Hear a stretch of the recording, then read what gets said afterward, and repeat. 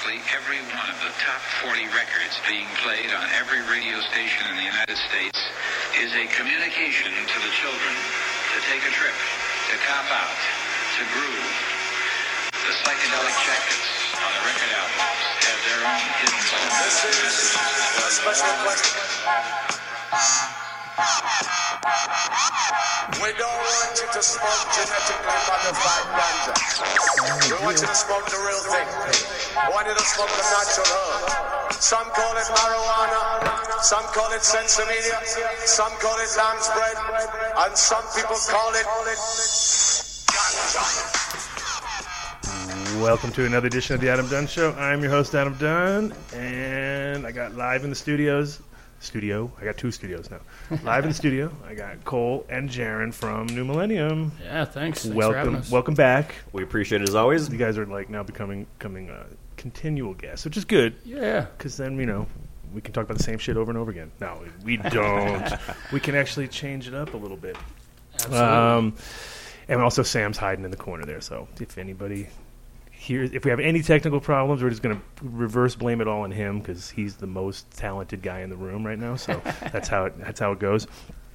And who knows, if we get the Skype back up and running, we may have some call-ins. And then you really don't know what the fuck's going to happen. We had a great week last week. The Breeders Mega Bash went down. I think we had eight different breeders on that show. It was pretty good. Nice. 4 in the studio, 4 on the phone. People were starting to reach over the table. Things were getting a little bit heated, which is exactly what we want in a breeder show, of course. Sure. Cannot have anybody agree on anything. But it was apparent to me at that show that we definitely need to now create we definitely need the Mr. Soul Colin Gordon Ethos Genetic Show. That's going to happen for sure. Oh yeah, because they didn't agree on anything, which was exactly what I need. I was like, yes, that's what I'm looking for. That's what. The worst is when everyone's like, yeah, whatever he said, and like, that is not a show. Yeah, it makes for lame radio. Just different mindsets, huh? They were not on the same page. Not on the same page. Well, the whole thing is, what was interesting to me, and probably anybody out there who listens to the show or who follows these guys, is that Mr. Soul did a whole show dedicated on non-feminized and why he doesn't do feminized, and then lo and behold, we're less than a year later, we're here talking, and he's just preaching it. So it was, and then you got Colin, who's already doesn't need to be told about feminizing, and then boom, boom, boom, and then it was just like, well, this is interesting. And then of course JJ, we had JJ in the studio, and him and I are from the old school camp of just leave that to the kids, let them play, let those guys do that, because for us, it's more just kind of continuing what we're doing, keeping our line straight, and not getting all confused and trying to do whatever's the hot new thing at the moment, because unless that's what you really want. Sure. If that's your passion, then that's your passion. So anyway, that show was pretty good. You guys can go back and listen to that one if you're interested in breeding in any capacity. Well, and speaking of breeding, Adam, have you been doing anything new, fun, and weird lately? I have, actually. What did you set this all up? Well, no. Did James Bean call you? Did James Bean call you and say he never talks about his own stuff? Yes. No, he didn't. And I'd like to talk a little bit about what we brought along as well. But I did hear that you've been getting into it again and been doing some more stuff. Yes.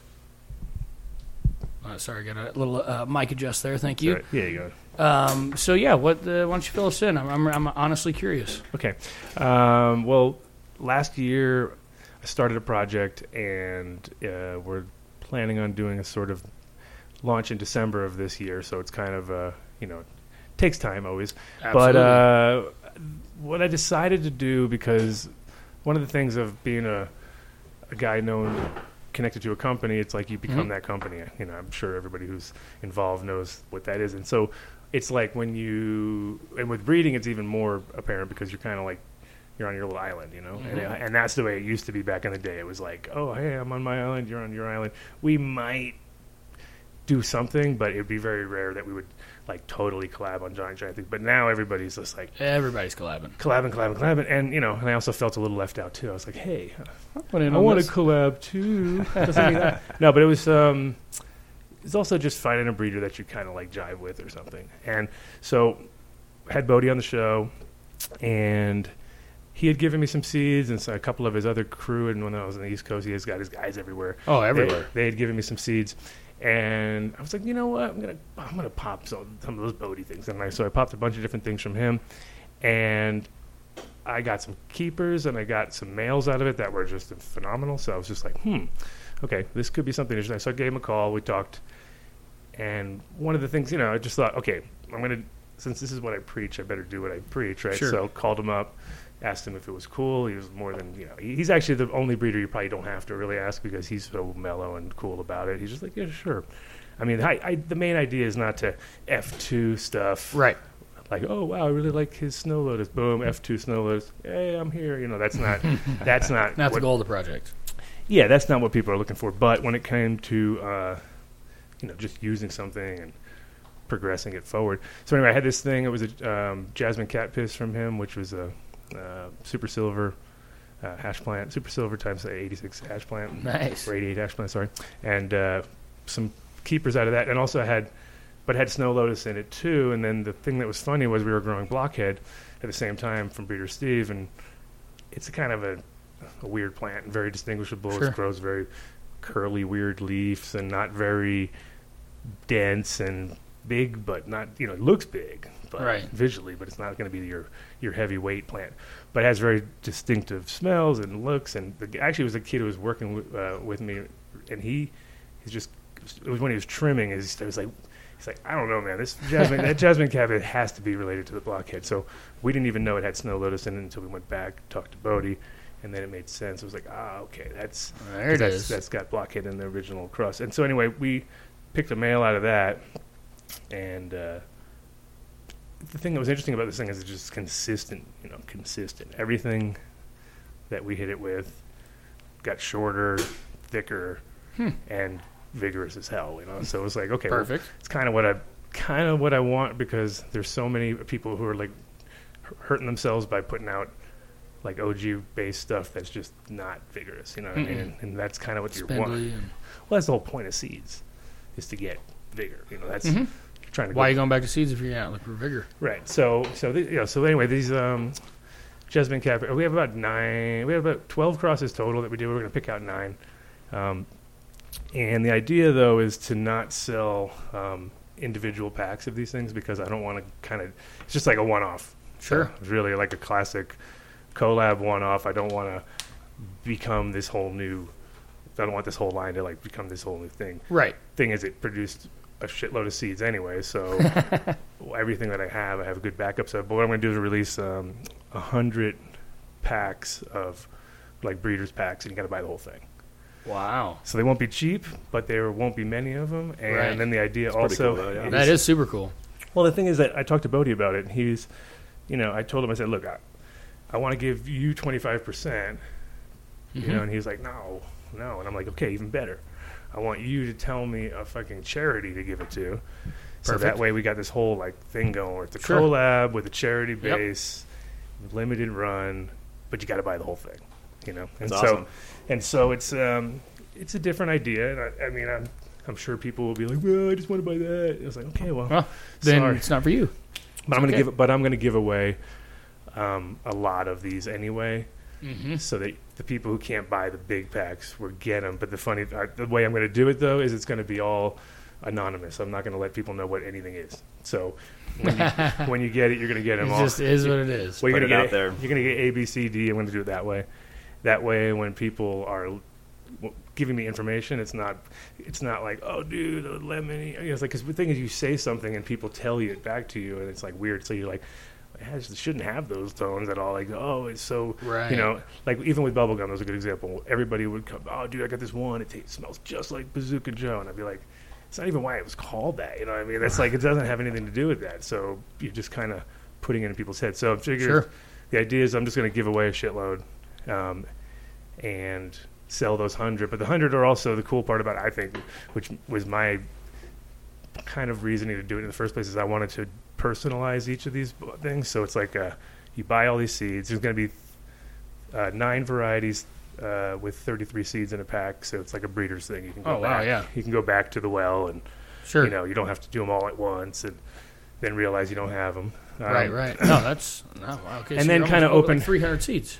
Yeah, like 275 seeds or something like that total. And then the idea, or 272 or something, but Whatever. And then I'm going to also give a little bit of pollen with that, with the original male. So you get because that I just used. I used some stuff that was about a year old, and I got, pretty much as close to like maybe 80-90% success rate. Let's say. Wow. So I know it's viable. Sure. And I got some fresh ones, so while I give these first ones out, we'll put a use date, used by Sure, 1 used by. year. Here's 1 year, and it should last longer. But the idea that then the guy whoever buys this pack gets a little bit of pollen from the original male, so that he doesn't have to imagine what the male was like. He can make a few thousand seeds, Sure. and then be like, oh, okay, cool. There you go. So it's just kind of like an open-ended project. That's awesome. man. Yeah, and it's then really cool, actually. and then I told Bodie that we got to personalize everything, So when you get your box, there'll be some gifts from Bodie and some Right. photos. Right, and some, right. So it's kind of like the idea is that when you buy this thing, you get one of 100. You got there's that many other people out there that can do the same project. Sure. Let's say, but it's up to you. You can do whatever the hell you want with it. Right. It's a really good idea, and I imagine, obviously I'm no breeder, but I imagine, like we were saying earlier, with collabing and finding the right people, there's so many different methods and ideologies and directions on it. Finding the right partner and finding one that you actually get along with and are on the same page with is pretty tough, I bet. Yeah, and just knowing that, like, the thing I like about Bodie in general is that he's a world traveler, and he's gone to these places. He's used other people's stuff too, and he's used elites and things like that. But what he did was kind of funny, just because of his way of doing it is take some crazy land race that nobody's got, slap it against something that people do know, Right. Maybe take it to one generation further, and then he kind of stops, and then that's like he kind of already does it. Like, he gives you this sort of open-ended project too, because he's not like trying to take it to F5 or like stabilize each line, because he's got a shitload of things, but he's got a good eye. And that's all that really, it's like almost like you send your friend into the jungle. Go to the jungle, get me some good weed. You got to trust that person's opinion, because that's what it's all based on. It's based on their interpretation. And so anyway, that was and the project is called Everybody Loves Bodie, because everybody loves Bodie. Everybody loves Bodie. So that's going to be released officially at the Emerald Cup. But of course, seeds Another here now. nice segue. Of course, seeds here now will have the well, pretty much all of them. Right. But they'll have the first ones available, and then we'll put some on auction. And they'll be numbered too, of course, which then how that gets, right? Right. I want 69. I want this. I want 66. I want that. That's my number. This is my. Oh my god. Yeah, holy shit. It gets nuts usually, but I think the idea though is just to kind of bring it together. And I always like the idea of kind of arts and crafts in cannabis. I always think that goes well together. Sure. So give me a project where I'm like, yeah, and I get to make the pack. So I'm going to design a very cool thing. And then the idea is that every breeder has his own style. Right. I talked to JJ about it, not recently, but before. And with him, it's pretty obvious, tackle box, Right. full of fucking seeds and some extra cool gear that matches the tackle box, whatever, like things like that. Just like kind of like vibe it out. Totally. And every breeder kind of gets everybody gets a kind of different style. So yeah, Bodie's is going to be first, and then the idea at the same time, it's kind of reverse, of course. I'm going to put the Bodie project out before, well, at the same time launch the one in December, but I'm also doing a Sage line where I'm we got a male recently, that's like matches up with this kind of obscure sage that my friend from the East Coast picked up, and it's just like this weird green onion pheno kind of pops up Green onion pheno. and it's just like, what? And it has that linger, it has all the Bringing back the sage, man, for Yeah. sure. yeah. So we're going to kind of do so the line is called Sage Master Select. That's Right on. And then that's what the Everybody Loves Bodie is, the first gen. But the actual Sage Master Select line will be available in December. And there I'm also playing with a lot of different things right now. So, and we're doing some back crosses. Still got to test them out. Right. Oh, yeah, all that stuff. We're in that phase right now. Excellent. Now, are you still planning on broadcasting a couple days of the Emerald Cup and doing that whole deal, or what's your plan for the Emerald? Well, the Emerald Cup this year, I mean, since unfortunately it would have been next week. Mm-hmm. So I'm kind of glad because we were swamped too. I was like, right, man, how are we going to pull this off? You know, and also the heat and just the combination of it, because it's one of the best things about December Emerald Cup. You know, the vibe is like, you can, you know, I love it because I can sell a shitload of jackets. Hoodlums all over the place. Everybody's wearing a hoodlum because they think they're cold. You know, coming out of here, you're like, this is fucking nice. This is awesome. Yeah. So for me, the December formula worked really well, and Seeds Here Now has got a big presence there. So that in combination, we're gonna do Adsy there. So you're like, this is a reverse show. He's now asking me all the questions. I'm exposing all these things that I never talk about because I've always got people on who are just like, they're more important. But now, I guess you're more important. So here we are. I should have brought you on the show earlier. But no, we are planning on doing Adsy there and giving everybody their warning, obviously, which is now, I guess, being official. But here we go. In general, anybody who was already a winner or even pretty much contacted from the last ads, you can expect an email. That's if Mitch gets back on track with this.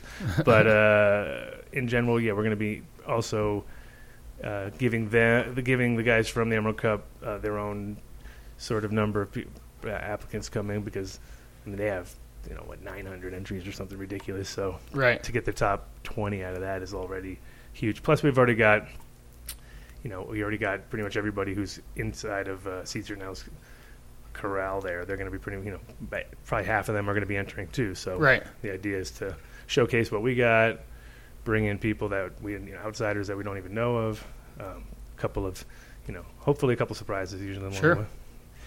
And you guys planning anything road tripping for your company? We'll actually be out in the Indo Expo here in a couple of weeks. I guess that's the first weekend, like the 5th and 6th of August. We'll be out in Portland 2 days for the Indo Expo.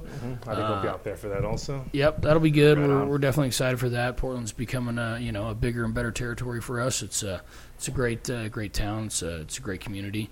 Oregon's a great state, so definitely looking forward to it. Yeah, you want to be successful in Oregon's like. To me, California is sliding northward, and it's like kind of slowly sliding northward. Where it's like the growing is becoming more. Oh, Southern Oregon's the new Northern California. Yeah, and it's like climate-wise, and just in general, because of the fact that there's just too many people in Cali trying to do the same thing, and they're all getting zoned out and wasting money and time. Right. And it's definitely a tough territory. I mean, Oregon does Oregon. You know what I mean? They're not looking for a bunch of outside stuff right now. How's it passing all of their? Because I know they're a little stricter on. Great example. Of the hurdles. I know that they're more strict with pesticides. Obviously, that must transfer to nutrients too, right? Oh, 100%. Yeah, across the board. No, they're definitely. I mean, we're fully registered out there. We've got different commercial users using it, but yes, product registration is much harder out there than other places. And they have a couple big players out there too, obviously, that are sure not really interested in hearing about other nutrients coming out. Really? Do we need that? I don't think we need that. I think we're good. Exactly. Oregon does Oregon. Some of the big boys are definitely out there. You guys getting any big gardens up there already? We are definitely working in several commercial gardens at this point. So little by little, we got some outdoor rec gardens that are going to be coming online in the fall, and some indoor stuff. So we're working slow but sure. David in a Goliath world, takes time. Yeah, and speaking of gardens, I was in a garden the other day, and I was looking at their dosatrons and their, and looking at the kind of, and I wouldn't really say cookie cutter, but close to it. You know what I mean? It was poet lamps with the glass, which I wasn't really impressed with. I was like, really? That's kind of still doing glass, huh? Yeah, those, you know what I'm talking about. There, they're like kind of like, what is that? What's going on with? But just safety, whatever. But everything was spaced properly, rolling tables, the whole 9 yards. But it was like, after everything was said and done, and they had, goat in there and strains that I was very familiar with, and, and that literally had buds on it like that big, which it does, you know what I mean? Sure. It's that kind of a plant. It can pull it off. Right. So they had some impressive growth, and they had some pretty decent looking, they hand trimmed everything, and everything was kind of like taken care of the whole way, but, at the end of the day, it was like the flavor wasn't there, and it was kind of like, I'm looking at the food, of course, and I'm looking at, and I'm not here to throw anybody under the bus because that's not what we do, but I personally never really jived with cutting edge as far as the feel of it, you know what I mean? I like the company. They were really cool. They sent me stuff, and we were... John's a good guy. I tried everything, and I was just kind of like, oh, there's something strange, you know what I mean? And it was like...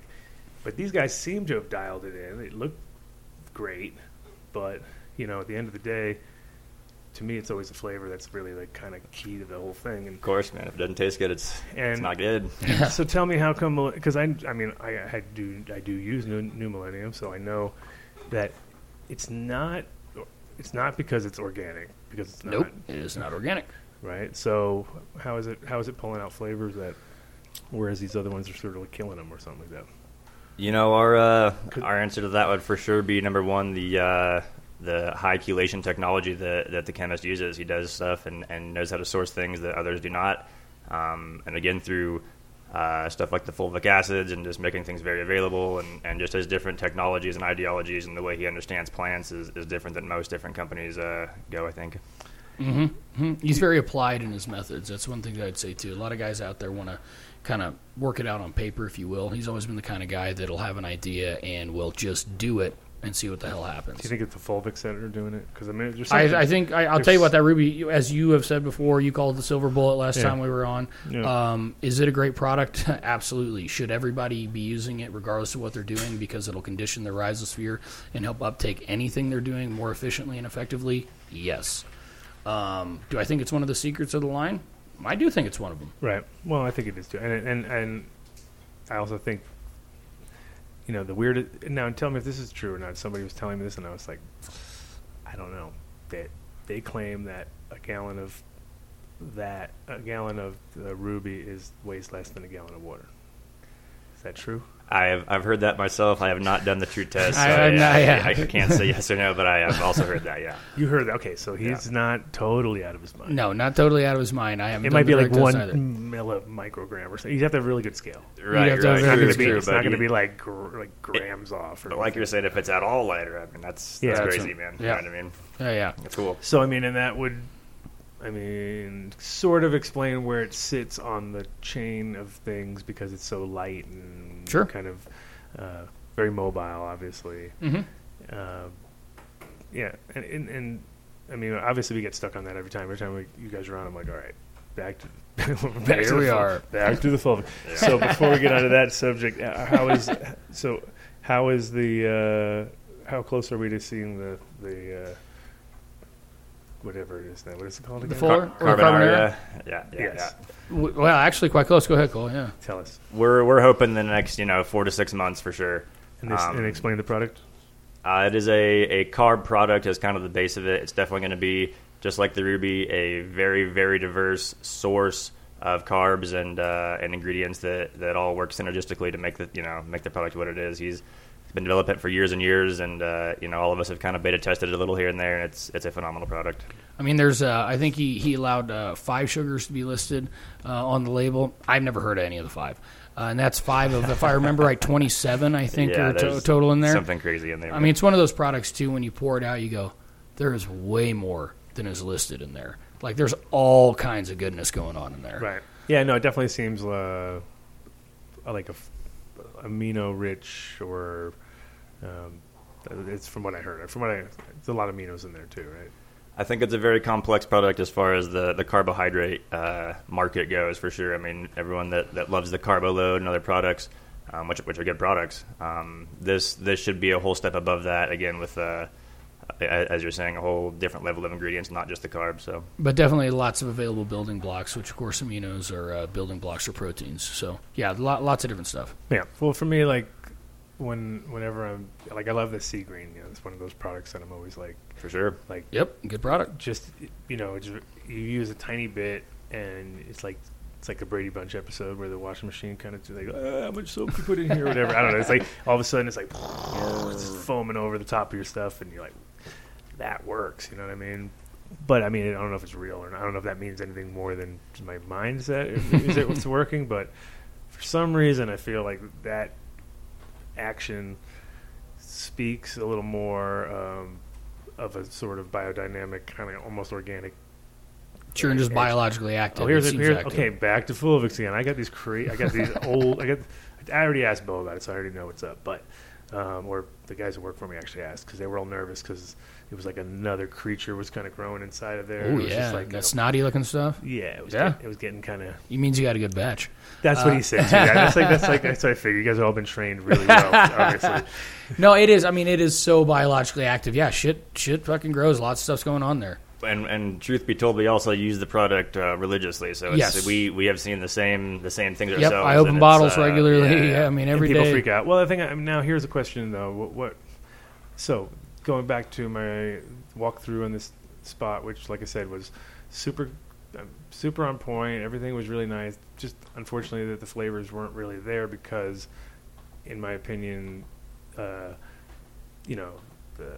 choice of food was a little bit weak. And the thing is, I even asked him about it before I smoked it, just because I hadn't even seen the product finished yet. I was just looking at the setup and kind of anticipating and being like, ooh, I don't know, how come you're using that? And, obviously the main thing was, because we use these dosatrons, right? So I'm looking at, like, thinking about, recommending New Millennium for them, and I'm like, snotty fucking Volvic thing, and their system doesn't work. And no. I'll tell you, I mean, I have a guy that runs it through Blue Mats.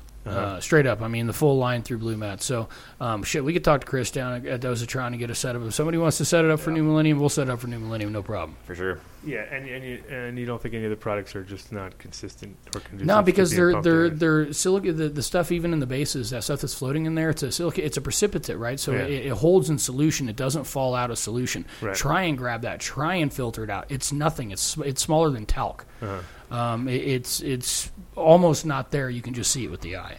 And what about, like, now it's summertime, so what about temperature and stuff on those things? I mean, anything you should be trying to keep it cool and out of the light. Obviously. Ruby, you put that out in the sun, that shit's going to really get fucked up. Lightning, same thing. That shit is going to do not, I mean, you don't want to get those products hot. No, you don't. And, I mean, by hot, you mean, like, over 70 or so, really, right? I mean 80s, obviously, like, the I mean, 80s, 90s, you're definitely getting into a bad zone, real bad zone. Yeah. And I mean, and again, that's anything. I try to keep stuff. If I had, like, for personal and stuff, I always had a fridge for all my stuff, just because a lot of stuff you'd use a little bit. Sure. And then it changed so fast because of the more air and warmer temperatures and swings and stuff. And it's not the same anymore. Yeah, and you'd be like, ooh, it's like, was it black like before, or was it just sort of like a hue to it? Right. So in particular, those are the two products to watch out. The rest of it, for the most part, handles everything pretty well, whether it's cold, whether it's hot. But in particular, the Ruby Fulvic and the Lightning Start can be a little dicey with too much heat. Okay. Well, Lightning Start, I don't think you'd ever put into a dosatron anyway, because most people aren't doing. I mean, most people aren't dosing in veg. It's a veg only product anyway. So yeah, I mean, maybe for like one, because you only use it a couple rounds anyway, right? You wouldn't have to use it that much more. Yeah, it's veg only. I mean, I use it every veg water. Okay. Well, then maybe you would maybe have a dose that one. So the other stuff that you guys have been doing, coming up with any kind of things on the horizon, or what's well, of course, and I think you've messed with the Fuller a little bit as well, haven't you? Oh yeah. So that's definitely on the horizon as well. I mean, it's a piece at a time. Everything is really heavily beta tested at New Millennium. That's the thing that we really pride ourselves in. Nothing. I mean, even to the frustration of people, it doesn't happen quickly, I mean, you can look on Sam's shirt there, and it says established 1999. I mean, the stuff's been around a long time, and even longer than that in Neil's mind. Right. So it's taken a while. So it's been very, very heavily beta tested. So they continue to heavily beta test stuff to trusted people that He's gonna have his 30th anniversary when everybody like, dude, I just heard about you yesterday. Right? 30 years. Oh, yeah. Yeah. No, I mean, but but the thing is it's tried and true. It is time tested. So that's the one thing I'd say is it's going to be out. But it definitely, we get it out and we really use it for a while and beta test it heavily before it hits the market. The Carbo product will come out before the full year. Yeah. 100%. Really? Yeah. We've got the label and everything for it. I mean, we're Bo's face? Is it Bo's face? That was pretty good. It should be. It's all candy cane. Now it's all sugary. It's like a Willy Wonka. It's pretty badass. Yeah, it's pretty badass. I'm stoked on that label. All the new labels have been quite good. I don't know if you guys get to see the proofs. You must have seen the proofs on the thing on the hoodies. Oh yeah, they're gonna look good. Oh yes. I mean, simple's better, right? Just keep it simple. But That's right. those look really good. I like them. So Good. And who's the guy behind the logo? The new logo. Well, there's because I mean these guys changed up. This is the third logo change. Yeah, right? the newer marketing is done by a whole company, not just by like a single person or a company in Denver or anything. And they came up with the flip over whatever thing. Yeah, yep. All the new marketing, the graphics, images, every bit of it. Yep. Right. Because it is like one of those things where there's so many new brands on the market. When you go into grow shops, you're just like you kind of see where people get nudged off because of some super slick, thing coming in. Like those Emerald guys with their thing came in. I mean, your game's got to be top, man. I mean, it's but at the end of the day, if it don't work, I mean, right? That only lasts so long. That's why Budswell still has there a kid's drawing on the front, right? Where you're like, okay, a little bat drawing. Is that a bat? That's what I guess. Like, I'm pretty sure that's a bat. Nice. Okay, so and in case anybody out there wanted to call in, and now our Skype is running. Skype's running. It never was down, right? It was never down. It was always running smoothly. And that is 720-310-8237, which is TADS if you're old school and you want to like look at those letters and try to figure that out. Looks like we might have missed a call from James. Oh, we did? Oh, well, James, you can call back in again because we, for some reason, we're locked out of it. But it's up and rolling. Torching. It's torching hard. Yeah, that rosin's delicious. Smoke some rosin at him? Of course. Yeah, sure. Rosin in a pen? Yeah, rosin in a pen. You haven't seen that before, have you? Fresh flower rosin in a pen, man. It's hard to do. Yes, we may have done it ourselves. Very nice. I freaked out on rosin for a little bit there. Was it's hard to work with, Speaking of which, last week we forgot to talk about, and then I got the fucking Leafly just bit that shit right out from underneath me. Oh, shit. When we had James here last week, we were going to call in. We were going to order a rosin press from Walmart, like on the air, and then wait until it came in and then do a test with it. And then we've totally spaced it out. We had all those breeders here. We were like, doing all that shit. And then I looked on today, and I was like, motherfuckers, Leafly put Walmart has a rosin press, and we ordered it. And I'm like, no, damn, that was like they were listening to me. This fucker must be working with. Yeah, well, that's the one thing. It's funny. Like it's working though. People are imitation, right? No, but in the end of the day, too, it's like let me see it real quick, Adam. It needs primed real quick for you. That's just lower. So I'll go down to the bottom. Yeah, it's part of the as you were saying, the rosin just gets sticky and it's hard to work with. It's a little bit more difficult. Get it hot and then it starts ripping. I got you. But the best part about it takes fire flour to make fire rosin. I mean, there's no cheating in rosin, and that's what I love about it. Yeah, it's kind of like it's a great way to test product along the way too. Like if you can pretty much squeeze it and see quantity, quality, all that in a nutshell before it's ever even been it could have been on the plant a couple days ago, or it could still be on the plant. You could just take a bud, wait a couple days till it's the right. Yep, thing. Just that little bit. Yep. No, we've definitely been enjoying the rosin. That's for sure. That is for sure. Are you guys using the thing that the machine that you have from the shop, or you guys have something else? No, I've got one of the Rosin Tech twist presses just for my personal use. A small little plate, good PSI on it, and just for the limited stuff we'd use for personal and friend use, it works perfect. Yep. And that's a hand cranker? It is, yeah. It's a twist press. Achieves just over 5,000 PSI on those little 2x4 plates. And again, it's not for production, obviously. You're not going to go to scale with it. And you can do your own book binding, too, which would be perfect. So fantastic. When you get really bored, you can make your own old school books. People be like, what is that? And you're like, it's a book binder. It's called a book. What? Mind blown. You mean letters, words on a page? So... Are you guys planning on? You're just doing this for fun, though, really, right? So. Oh yeah. Well, and I mean, again, we're a David and Goliath world. We better be showing some good flour, or nobody's really listening to us. I'll be honest with you. Right. So we have to have good people that have used it, that actually know what they're doing and can see the differences in it. People like you, and then we have to go around and say, hey, look, we're growers too. We know what's going on. We know how to use these things. We're here to help you with it. And at the end of the day, it grows fire-ass weed. So, right. And we obviously brought in this little bit of sage and sour that we were talking a little bit about earlier, and definitely wanted your opinion on it, and the alleged story behind it.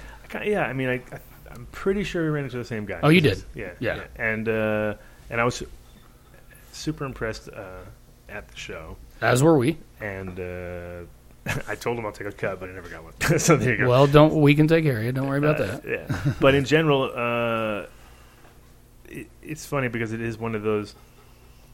It's this is like reminiscent of a pheno that I had before, and like I was saying upstairs, it's not that it pops in either direction, which is nice because sages can be like a tiny bit of sage in a joint of other weed. You can still taste the sage in the joint. Sure. You know what I mean, it's that kind of a thing. So it's very dominant, and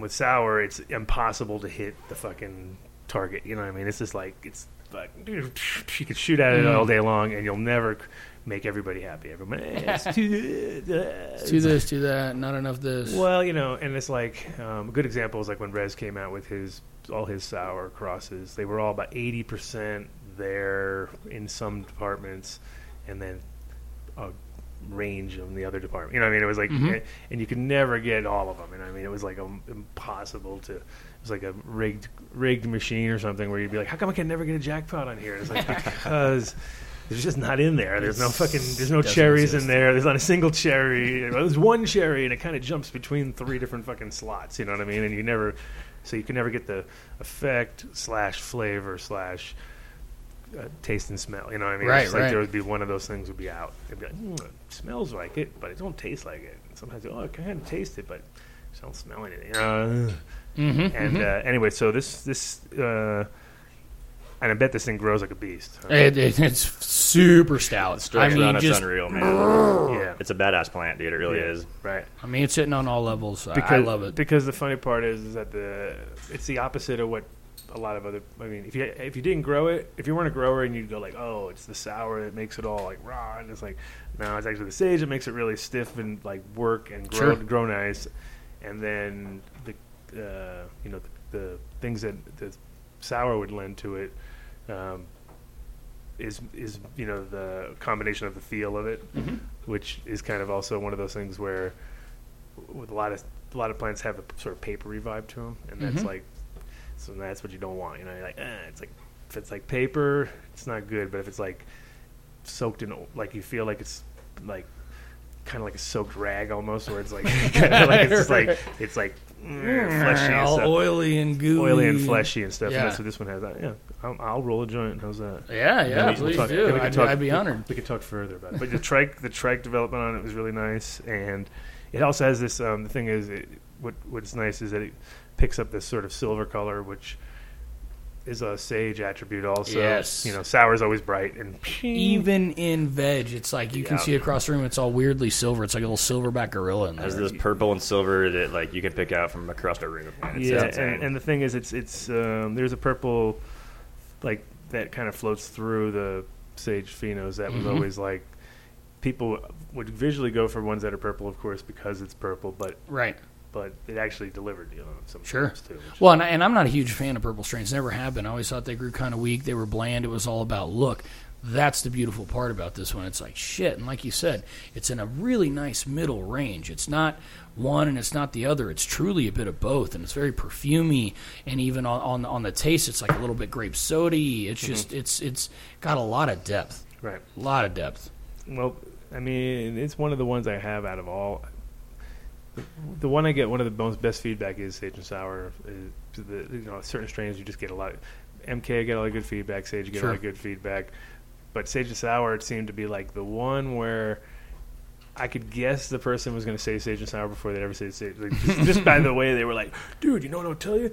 You know which one was really good? And I'll be like, what, Sage and Sour? Like, how'd you know that? And I was like, I don't know, just because it seems like the one that people would get surprised or something. I don't know. There's like, and I love the high because it's strong enough, but it is energetic. I mean, it's really, it really hits on that sativa end without just being just sativa, right. Which I mean, I'm a Kush guy. I love the bottom end of things. I like getting good and stoned. But this shit definitely makes you want to jump out of bed and fucking go do something. Well, I smoked some Zeta on the East Coast that was like it was weird because it was like when I smoked it, it gave me like literally like putting on an old glove or something. You're like, whew, that felt. Oh yeah, there it is. It feels like it was so, and it was really weird because it was like, weed that I'd smoked a million times, but when you smoke in a different place, all of a sudden it actually works. Like, you're like, hey. Oh, cannabis can be very situational. How come it's working like so good now? All of a sudden, and I think it was a humidity too, though. Like because when you had again, like everything smoked different, and it was like, oh, it was a little bit harder to roll than you're ripping it apart instead of breaking it. All of a sudden, had to roll little balls and build the joint out of little things. Not the same. I mean, the same weed in Colorado would have shredded, and it was just like, oh, okay, well, that's a different animal right there, and. Just seemed like everything popped off a little bit better, which is nice. Yeah.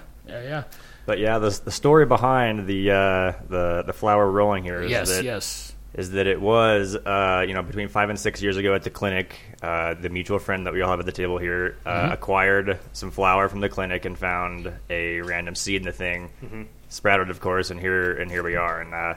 That's kind of what we wanted to ask Adam. Is does he, is it from his lineage? Does he like it? Is it possible? Is it plausible? You know what I mean? What's the deal? I mean, I went to the clinic about a month ago and did a walkthrough and saw the sage that I'm guessing it's from the same camp, as far as right. If it came from the same group of people, and their selection was good because I was pleasantly surprised that it was not the Foco sage cut. Again, so because I would be like, that's not seen it. It's not. Yeah, it's just not. It's not.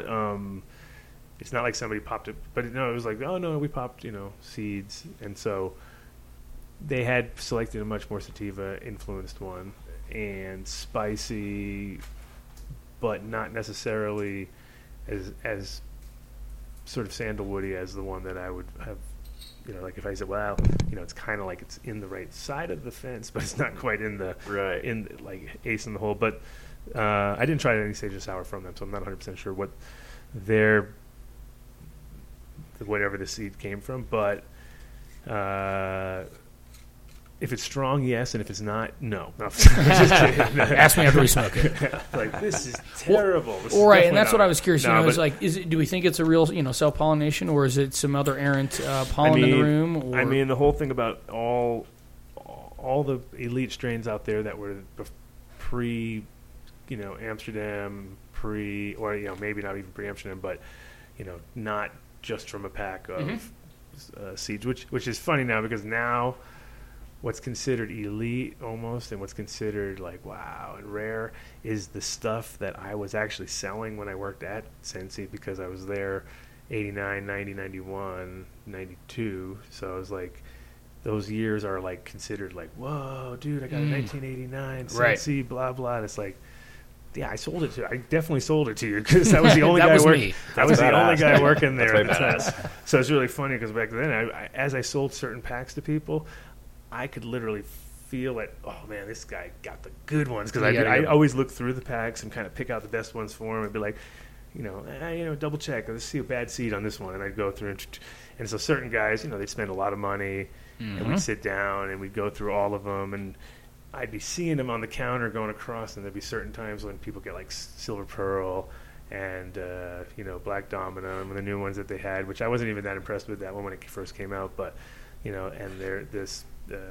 Silver Haze and all these different strains, and when Neville came back, they were all new, and everyone was getting like you could tell like you could see all the packs came in, and they were like fuck, fresh beans. These seeds look way better than the last ones, and the Super Skunks always looked fucking killer, like just giant cantaloupe sized. Be like, whoa, those are huge. Big beans. And Silver, the other one, which was NL5 and Skunk One, that was Shiva Skunk. That one was like, also like I knew that everybody who bought those went home and just blew it up, Right. But it was also kind of like, because I worked there, it was kind of like, eh.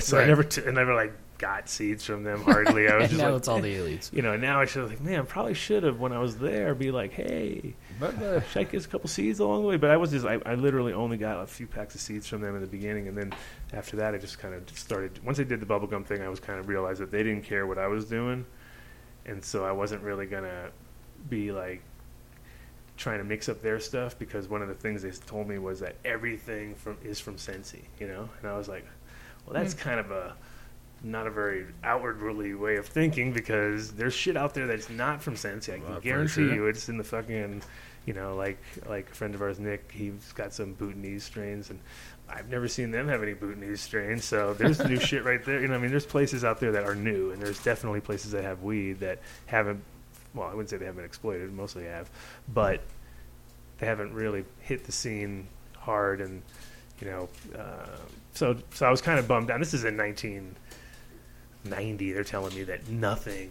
like they've done it all. It's all gone through them. Anything good that's out there is from them. Yeah, anything that's been going. That's interesting. And so I was kind of like, no, there's got to be some other shit. That's literally why I went and did my own thing, because I was like, well, and then I felt really like I can't work with their stuff, because if I start bringing it in, they're going to fucking come back and be like, hey, I told you there's nothing out there, But then that's what bummed me out, is I'd go out. I was you see that coming. But I would go out and try to find shit, and like when I found out, like a good example is the hog.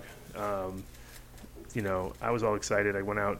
My friend, my partner back in Amsterdam. His best friend's dad was from Tennessee. Grew this hog strain, brought it out with him. Was grown in the backyard, and that guy was kind of on his way out. And this other kid wasn't really a grower. And I was back in Cali, and he's like, "Come over and take a cut or something." And I literally, like, told the story on the show before, but it's like there's like this plant about that big, and it's all, fully flowered, and got pretty good sized buds for a tiny little plant. But it was also that December or January weird double crop Cali style, and he had it real close to the fence, and you couldn't see it because it was tucked in down here, and it was all like covered in dirt, and it was like, and so then ratty ass. So he gave me a cut that he had taken, and it was about as bad as that the plant looked. So I wasn't really impressed when I saw it at the time, but when I grew it, it was like, wow, this shit's strong. And I was all excited, and then anyway, we won the cup with it. It was like, okay, this must be good. But it grew like shit in a way, like compared to other stuff. It was sure. And then, like, just recently, like a couple of years ago, 2015, I got a message from a guy who's like explaining to me where it really came from, and it's probably some Johnny Boone shit if it's from down there. and everything was like Cornbread sounded Mafia. like I'm going, wow, I'm getting closer and closer to this, and then it was like, oh yeah, and it's just it's from Sensi, and I'm like, no, don't say that. It was like again, it was like from like again, it's like a bad dream. Yeah, it was just like a thing that was bought maybe 6 years earlier or something, 8 years earlier. I was like, what? It's not near as cool. Not at all. No. So it was, but it was an NL, and of course it's NL5, because NL5 seems to be the most, like renamed plant out there. Yeah, the most renamed plant that exists. I would agree with that. Well, Flow maybe is getting up there too. In Colorado, Flow is for sure number one, I feel.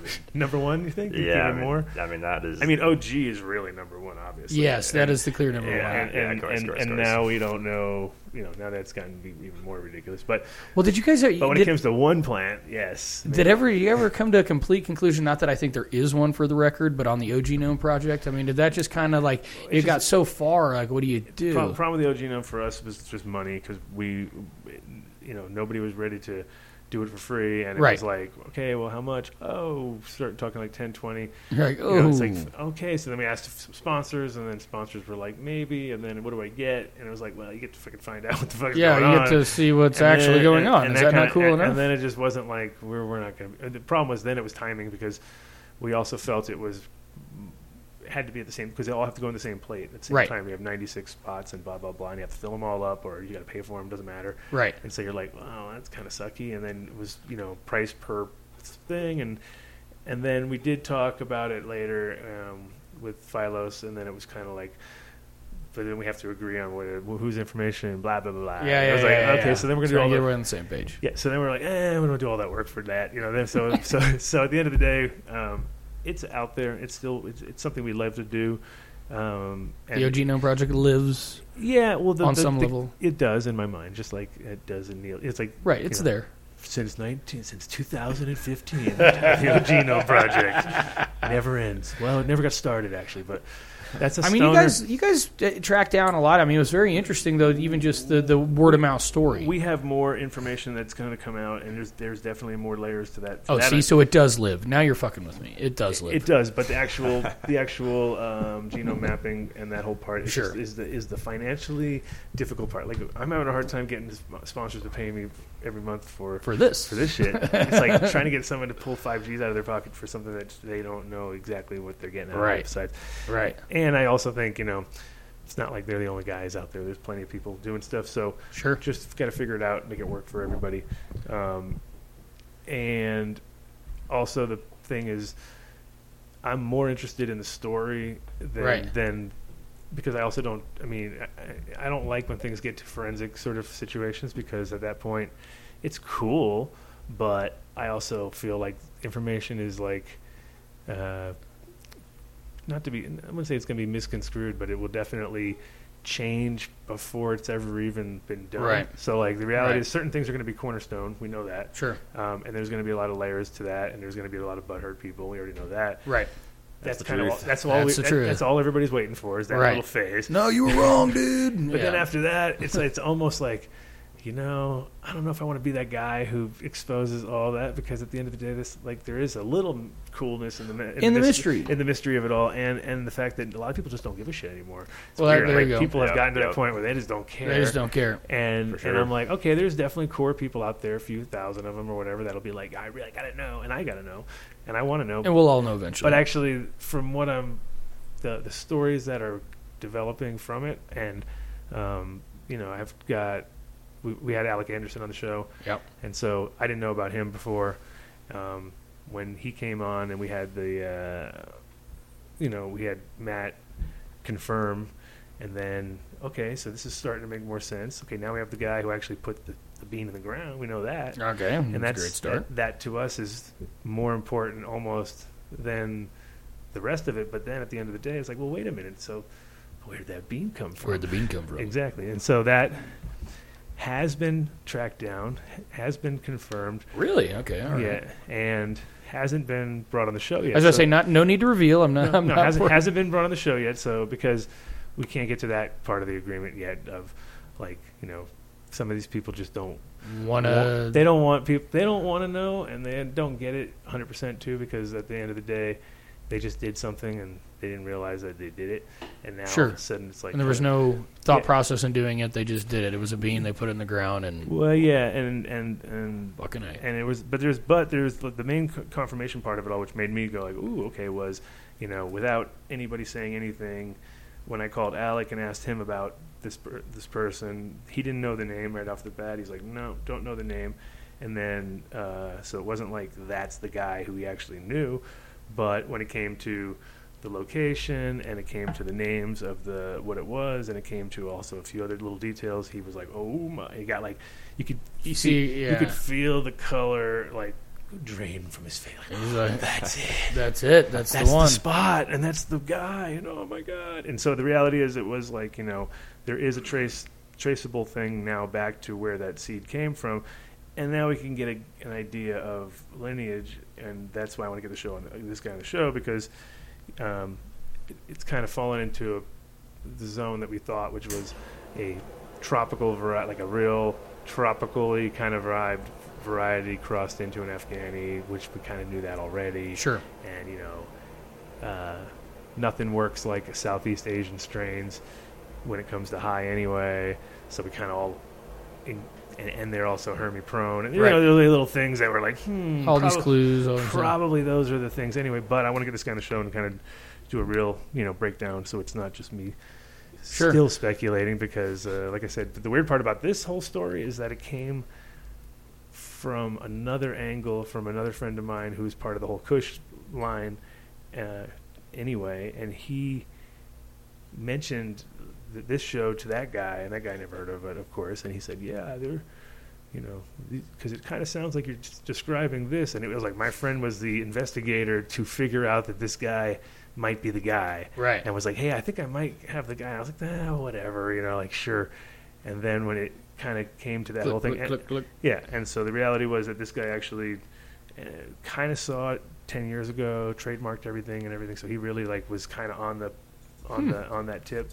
So at the end of the day, I think I hope he's going to come on the show, and if not, my friend will probably come on the show at some point, represent him or something like that. Nice. And we'll get to the real bottom of it, which to me, again, like I think that's the more fun. Well, the stories are more interesting anyway, as far part. as I'm concerned. I mean, it's like, like you said, we can get to it. It's kind of like, we could sit here and argue about somebody who won the 1996 World Series, and we could talk about it for a while, or somebody could pull out a dumb phone and the conversation's over.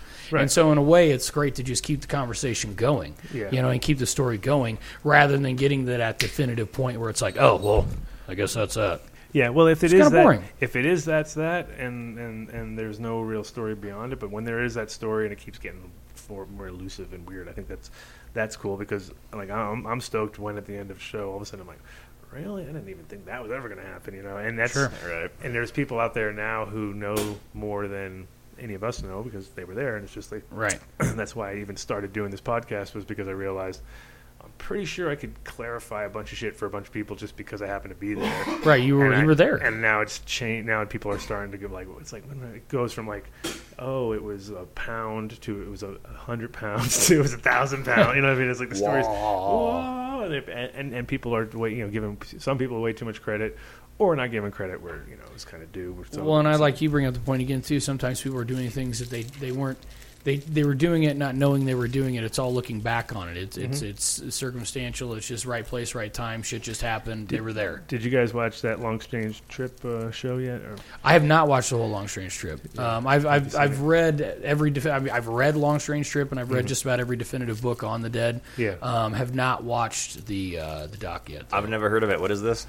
It's from Amazon, I think. Yeah, it's a new definitive. It's like a 6-hour. Yeah, 6-hour Grateful Dead documentary. It's like going on a tour, bro. It's 6 whole hours. Yeah, man, get ready to live. But it definitely goes through the whole. I mean, just the scene, how things got brought in, and a lot of the interesting parts. They did a good job. They didn't do much about like the kind of original, like the first tours and stuff. They kind of skipped all that. That's funny. What, they skip all the acid tests and everything? No, they didn't do that part. They skipped their like a little bit of their first European tour and stuff. Oh, okay. A few other parts because they didn't have much to show. Well, 72, there's just not a lot from it. I mean, there's not. I mean, playing at the pyramids, all that shit. There's not a whole lot.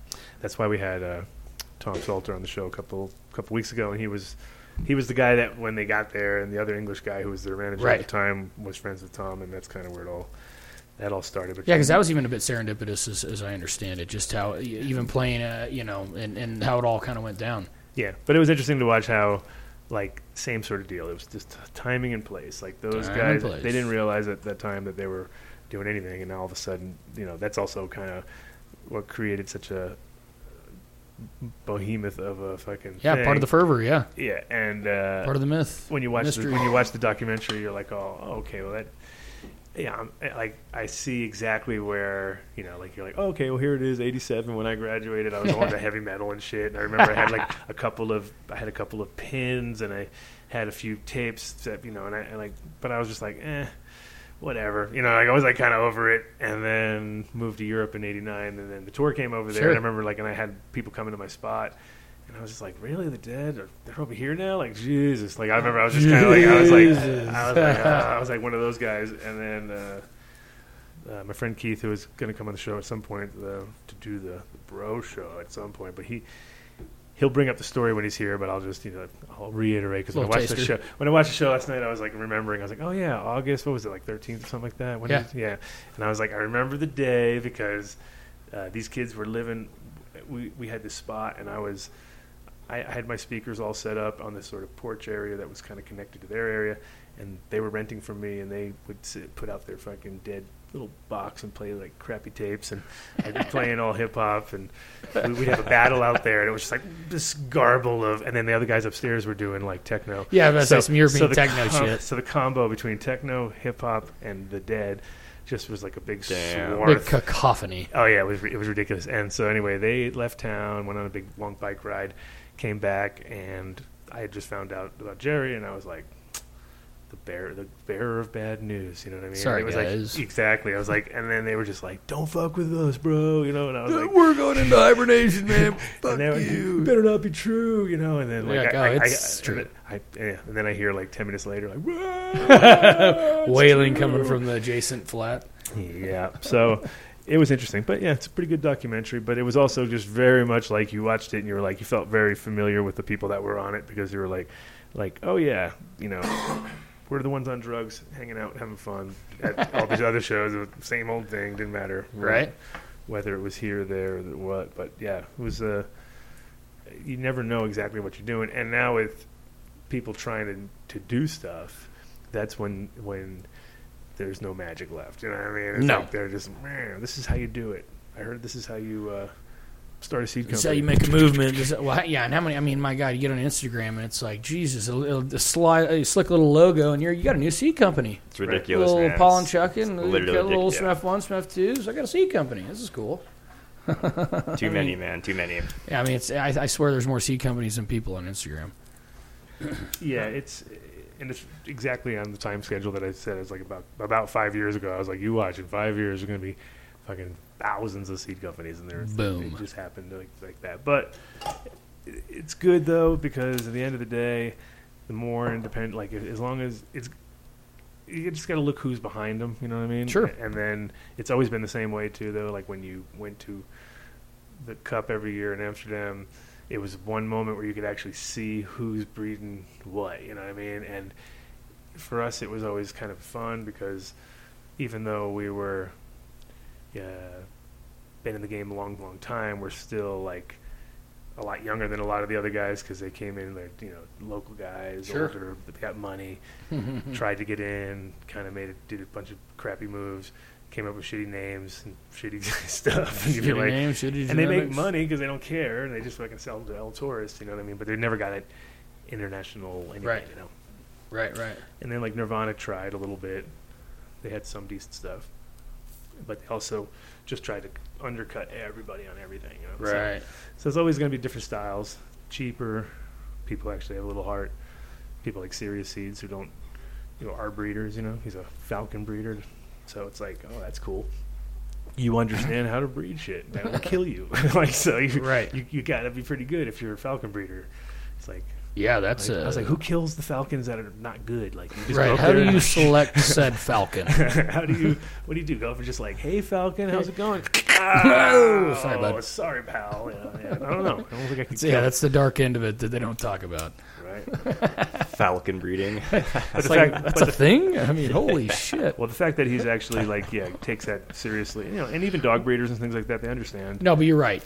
Understand character. Yeah, they're looking at it on a whole different level. I mean, and that's, you know, you talk about, and Cole and I both have a background in horticulture, but you talk about like a wheat breeding project, for example. You're talking about minimum 1 million subjects. More specifically, you want at least 2 million individual to start with, okay, to then go through multiple years of selection, end up with about 7 to 10 of them to go out to 10 years of field trials before you end up with one. Mm-hmm.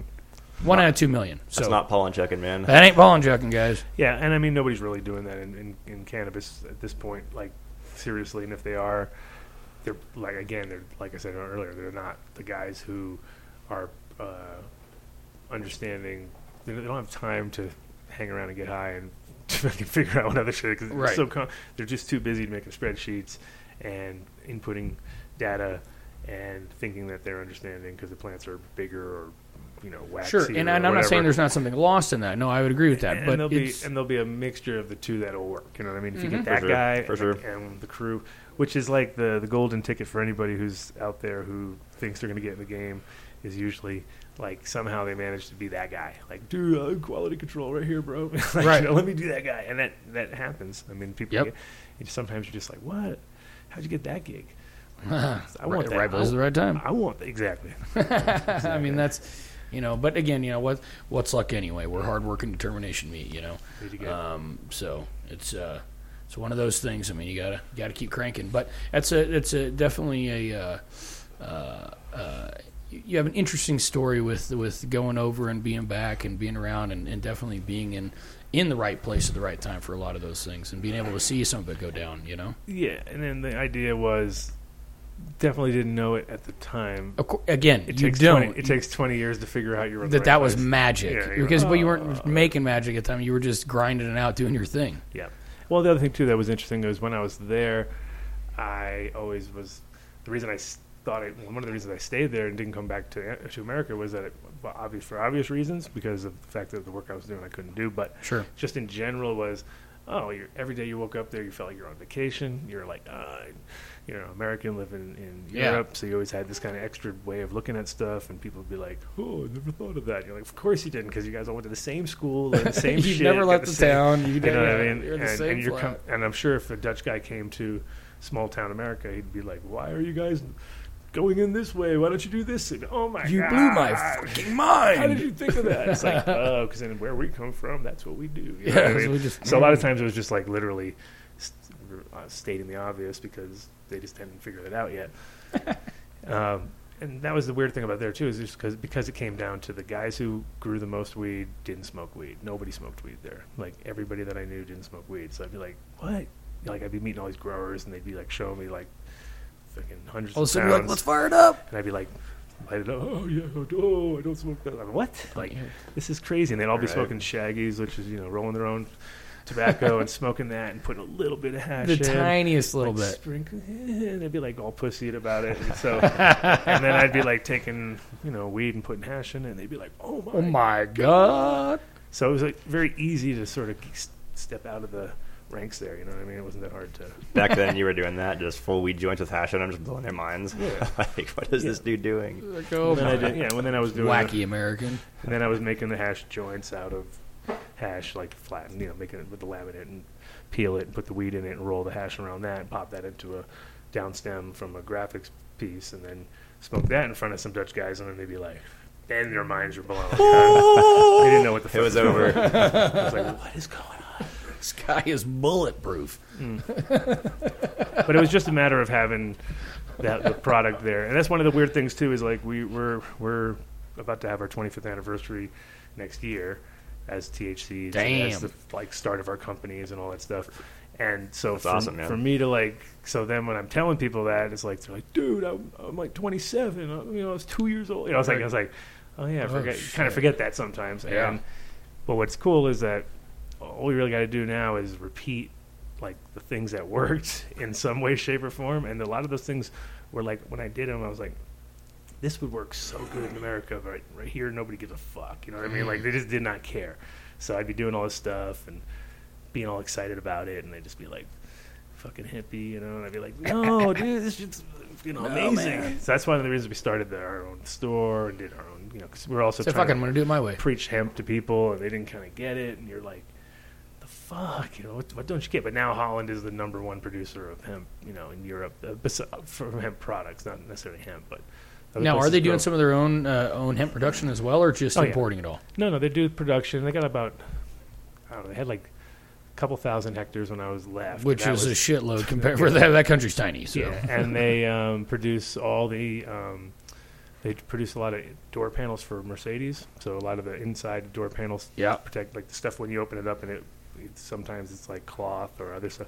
They make that out of hemp. It's soundproof and works, doesn't splinter. If they ever get into an accident, it doesn't turn into anything that can hurt, Yeah, it can fuck you up. And anyway, they crush it with that, and they have a few other products that they're making, and so they're also doing production in Romania and other countries. They but as far as the Dutch are, they're definitely on point with it. But when I was there, it was like.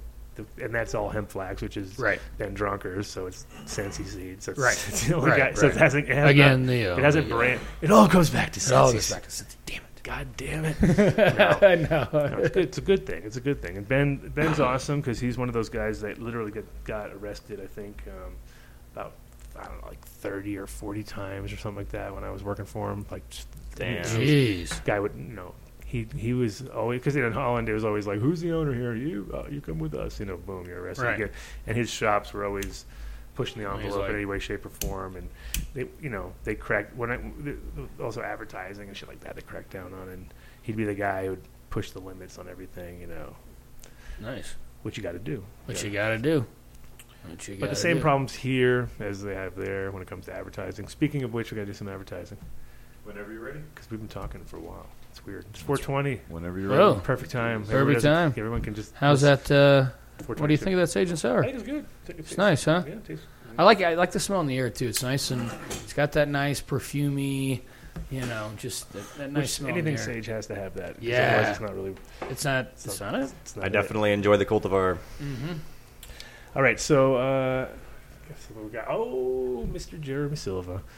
We got to get him on the show recently, anytime soon, because we haven't. Great stuff. It's been a long time, and the man is a knowledge base like no other, and his staff is also super knowledgeable. So if you ever need to get any amendments or any hard to find organic products, he's your source. You can get due short. We found out last week that they are hand mixing their bags. I mean, you get it's artesian at that point, right? That's like that's kind of crazy for sure. Yeah.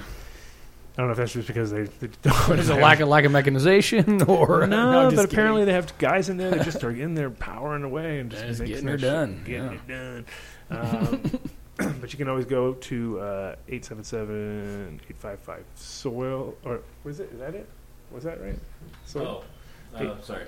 Oh, you're all over the place. 855-877 soil. Oh yes, yeah. Somehow it's like it's ingrained in my head. Yeah, it's like you guys are your new Millenium Nutrients.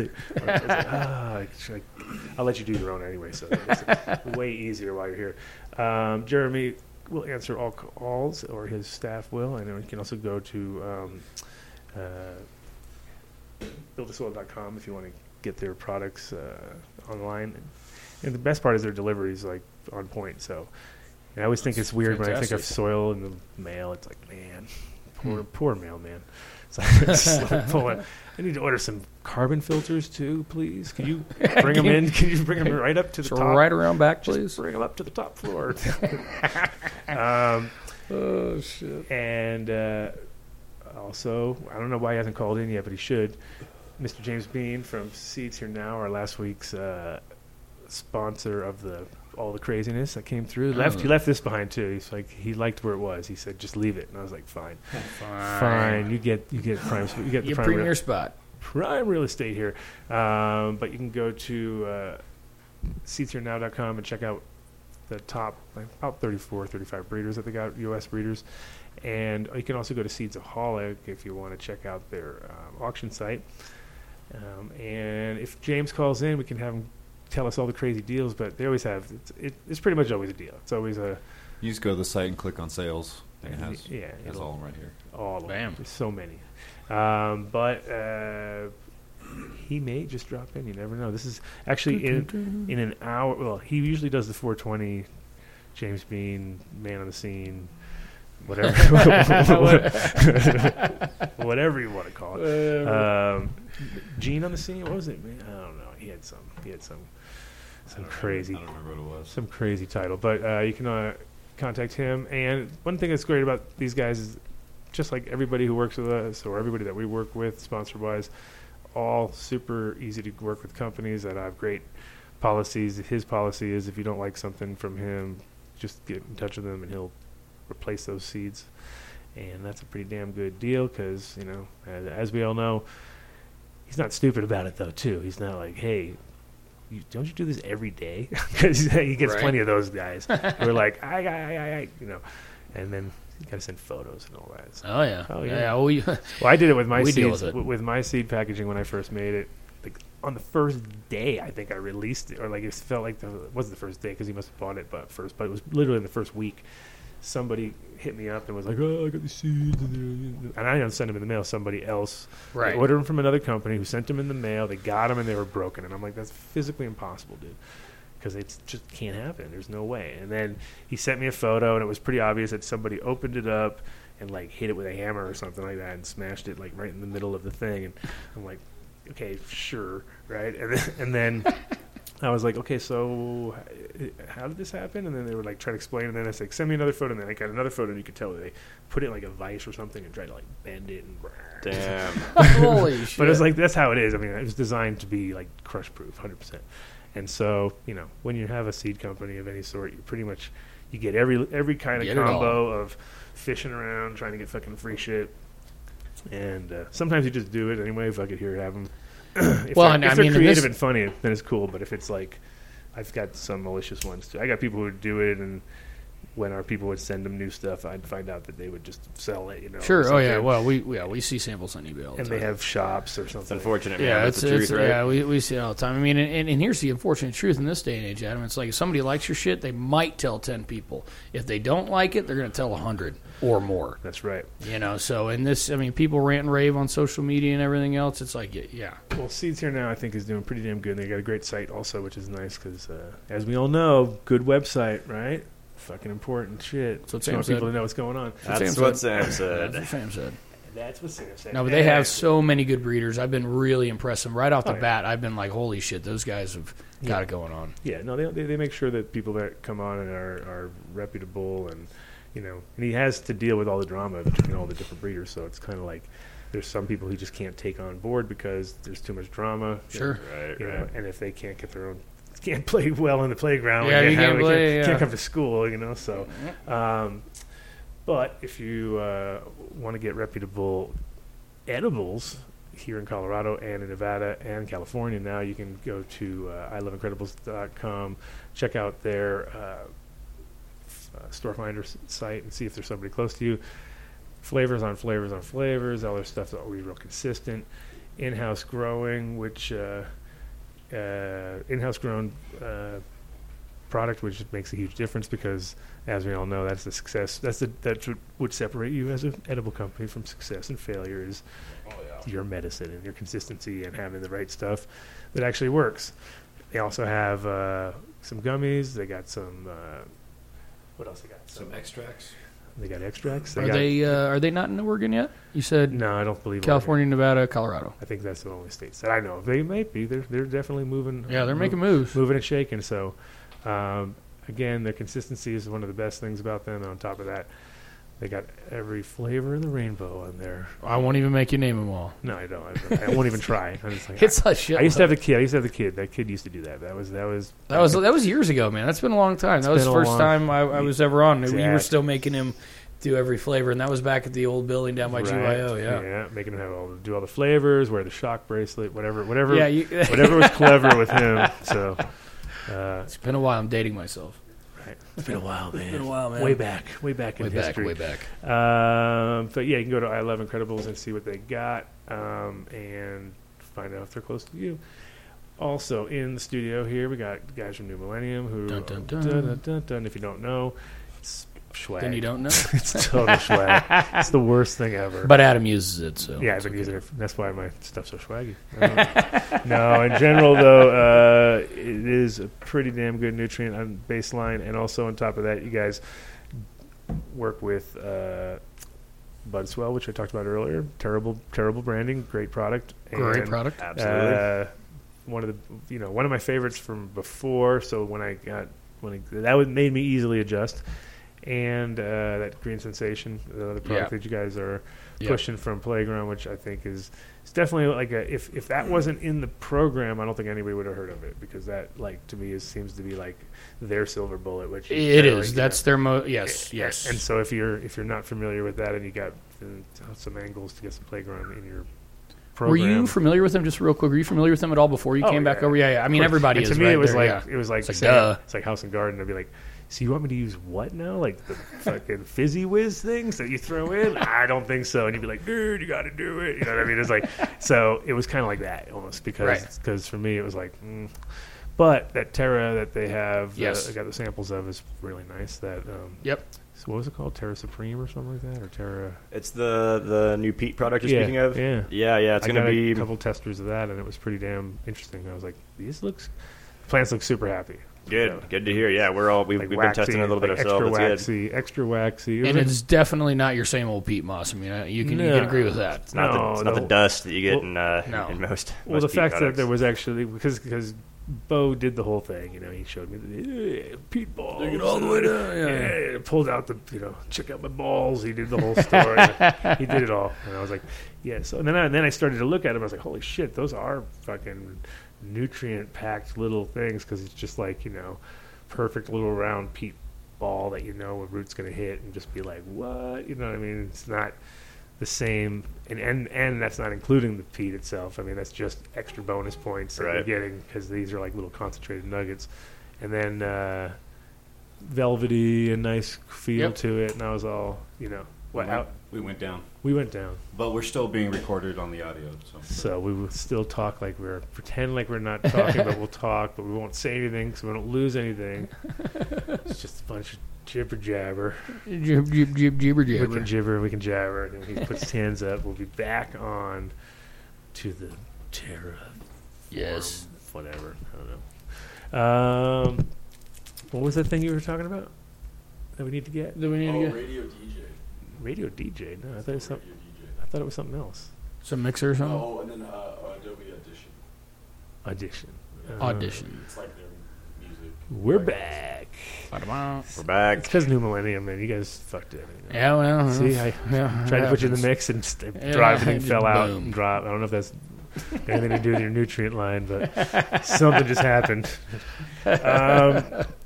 So right now, because I hate to speak without knowing, but how many shops are you guys in? Because I've always said hundreds. You guys are in hundreds? I'm not lying? Across the country? Yeah. Oh, yeah. You'd be like, no, dude, we're in we're definitely not Coca. I've said hundreds. We're definitely not Coca-Cola. We're not in every corner shop. And if people want to get a hold of us, you can definitely connect with 5-8 Media on Instagram, and we can put you with some people that are in the area. Oh, you got to spell 5-8. Oh, yeah, that's right. It's like P-Hive. It's P-Hive. That's what we get that a lot. P-Hive. It's P-H-I-V-E, the number 8, 5-8. So 5-8 Media on Instagram. You can definitely connect with our media director. He'll put you in the right directions. And but yeah, no, we're in a lot of places across the country. I mean, literally everywhere from Maine to California, Colorado, Florida, Michigan, Oregon. I mean, we've got some great coverage. But we'd love some more. That's for sure. So anybody that's interested. Okay. And what states did you guys have to get certified in every single state, or how's that work? We are definitely certified in every state that we're operating in. We're not certified in all 50 states because, as we all know, I mean, do you need to really be certified in Iowa right now? Oklahoma. Probably not. Wyoming's a home run. Wyoming, watch out for Wyoming. They're coming on strong. Is there any differences between them, or are they just because they all want money? Everybody just wants money. Okay. There's ones that are stricter. California and Oregon are much harder. Cali and Oregon are almost impossible. Yeah, those are. Vermont is very, very difficult as well. Yeah. And so you guys did pass in Cali and in Oregon? Yes. Yeah. That's good. So that shows that the product. Yeah, and that's the thing. We've been around for a long time. These things have been registered a long time. Now, after when it's in the shops there, then you guys walk around with syringes and put PGRs on everything and go. Yeah, that's right. We do it after. You're the magic PGR guys at night. You called the trick out, man. Damn it! I knew it. I already knew that's how everyone rolls. They're just like, whatever, bro. Just get it on the shelves. My fairy dust. Well, I'll get the fairy dust in later. Yeah. It's not a PGR you can just go get, man. It's one Neil made himself, dude. Right? Oh, good. No, he's definitely. I mean, Neil knows what he's doing. It's some interesting stuff as far as just the ratios and the chelation technology, et cetera. I mean, it's definitely. I mean, again, just going back to whether it's cutting edge as you mentioned, or a lot of these other brands. I mean, we see this consistently, and I can say that on a personal level, I saw it the difference as well. I would say that nutrients on the level of hierarchy are number 5 on the list. Mm-hmm. So if you don't have the other shit in line, your environment, your genetics, you as a grower, you'll never see the difference in nutrients anyway. Right. If you have those in line, you will definitely see. Well, it's the same as CO2. It's like when people tell me they're going to get right out of the gate, they're going to have CO2. I'm like, well, you have nothing to gauge that on. So how are you going to know if you're doing good or bad? I said I'd probably just do one run without, and then put the CO2 in, and then put it at a certain level, and then boost it up on the third. So when you're actually on the third grow, because that's always when they start to do good. Like third, third, fourth, fifth grow. That's when we should talk anyway. Third and fourth, you start to get hit your stride, and you're all, hey, now I know. Because if first one you can do really good, just because everything's fresh and clean and sterile, and it all worked, and then you can just the second one's always you got a little bit of money. You're kind of good on the first one. Partied a little bit harder, and then sometimes I can wait to water till sometimes tomorrow. On the third one, it's it's either a complete and utter fuck up, and then you're done. That's it. End of story. Wipe. Don't ever try it again. Or you realize your fuck ups in number 2 and you come back. Or you're on point and you're you know what? I don't need to go to that festy. I'm good. And then you stayed home and then the shit worked out. Or you did the festy and your new roommate ripped you off, or so I don't know what happened, dude. All the buds fell off the top ones and whatever. There's a million stories of people just not knowing what the fuck they're doing. And So I think if you can get past the third one and actually then add full bore, because the thing is, what always happens is people put CO2 and then their plants go yellow and they're like, dude, everything died. You're like, what? Because you have to feed them like more. Yeah, they're raging. And they're like, they're starving, and you're just like, you're feeding them the same, and they're just getting yellower and yellower. You're just like, and then if you try to feed them too much, now you burned them all, because now they're all weak, and it's roller coaster, exactly. I definitely agree, though, man. I've said for years that there's always going to be, limiting factors in gardening, and the CO2 thing should be the very last limiting factor in the garden. You don't better be adding fix CO2 everything until else. Everything else is so dialed to where CO2 is going to be beneficial. You know what I mean? Yeah. Right. And typically you're not even going to see the benefit anyway. And at the end of the day, everybody wants to run to 15, 1600, whatever. I'll tell you right now, look in the scientific literature, and they're going to tell you a C3 plant doesn't go higher than about 800 ppm. Yeah. So if you get good mixing and put it at about 800 to 1,000, plenty. Right. And it's a passive process. They're not sucking the shit in. Yeah, I know. I've seen plenty of people running much higher than that, and the plants are alive, but I don't think they're and they're green as hell, obviously, right. And they're burning, crisping, or whatever. But I think the key is to always run it up to the point where you see a little bit of this, then you go you bump it back, everybody's good, and then you'll find that you can even go less. Sure, because almost everybody's running more than they need, thinking they're gonna, because everyone's got the baking syndrome, where you're just like, dude, if I could cook it at this, but if I cooked it like there, and they think you can just push it a little harder, but it's like, that's why everything's crispy, and then someone actually does a good job, and you're like, dude, what'd you do? You're like, fuck, I just didn't do as much as I just normally backed it off a little. Yeah. No, that's the thing. I mean, and this stuff isn't, it's not going to read off the charts. I don't feed it above about 2.2 EC, which is about 1,100 ppm on the 500 scale, just to be clear. So, it's one of those things that it's very, very available. You don't have to run it stupid hot. So, it does very, very well for us. And again, any grower that's out there, people that are interested, people that want to try it out, we'd love to connect with you. We'd love to put it in your hands. The proof is definitely in the pudding. If anybody happens to be in the Portland area, I will be out there next week at Bloom Garden Supply on Thursday doing a little lecture series on basics of plant nutrition, including information on New Millennium and Playground. A little shout out there. We'll clip that later. I'll be like, all right, that's good. We're done with that. We're done with that. So anyway, we're trying to get out as much as we can. I mean, we're a small company in a big world and you know how big these brands have gotten. It's definitely not easy, but we're making waves. Yeah, no, it's a hard game because it's one of those things where, plenty of people are making a shitload of money with it, and they definitely don't necessarily want everyone jumping on board. But the good thing is that you got big players in the background, which is awesome. Yep, we've got great people behind us. We've got a great chemist behind us. Yeah. And the shit works. I mean, it's fortunately we're not selling snake oil, so we're not trying to make a sale and run away. The shit works, you know. We got a question on there, which is interesting. All right. About all the failures at the Chalice because of neem cake. Everybody uses neem cake up in NorCal. And apparently everything that ran with that seemed to come up. It all failed. Yeah, I saw a ton of failures. Mm-hmm. Really? Yeah, a lot of stuff tested bad. And so what's the specific question? Why is that happening? Well, I mean, I think it's just because, again, we're back to Cali being a stricter, having stricter. But neem cake, you ever heard any negative things about neem cake? I mean, no, I can't say I have. I mean, I actually nobody's been testing, right? So now again, one of those things that nobody's been testing. Now, how does it translocate into the plant? That's what I'm curious about. If you're talking just straight neem cake and watering it in, that's interesting. I mean, that's the question: is if you add neem to the mixture, basically, it's well, not good. Are you going to start failing tests if you're doing organic? If you're doing trying to do an organic grow for, let's say, a legal grow. I mean, not. I mean, this is just because it's going into a contest, and so I think they're being right. And they're testing everything. And that they fucked up. Well, I'm not saying they fucked up because they actually got 80% of their stuff last year was mold because it was such a wet year. It's like we're having the ebbs and the flows. The ebbs and the flows of the industry. And I think that's going to be the thing about Cali, which is, as we all know, because we worked with Cali or been to Cali enough, and you can do it. When anything here has got a certain amount of regs on it, you go there and it's like 10 times as much. Oh, yeah. Not necessarily knowing how it is even operating at that point. Like, so how can they do this? Because they seem to have it going on. But But I think it's just because NorCal growers have been using neem cake forever, and it's not like a big, so, and they're all, it's standard.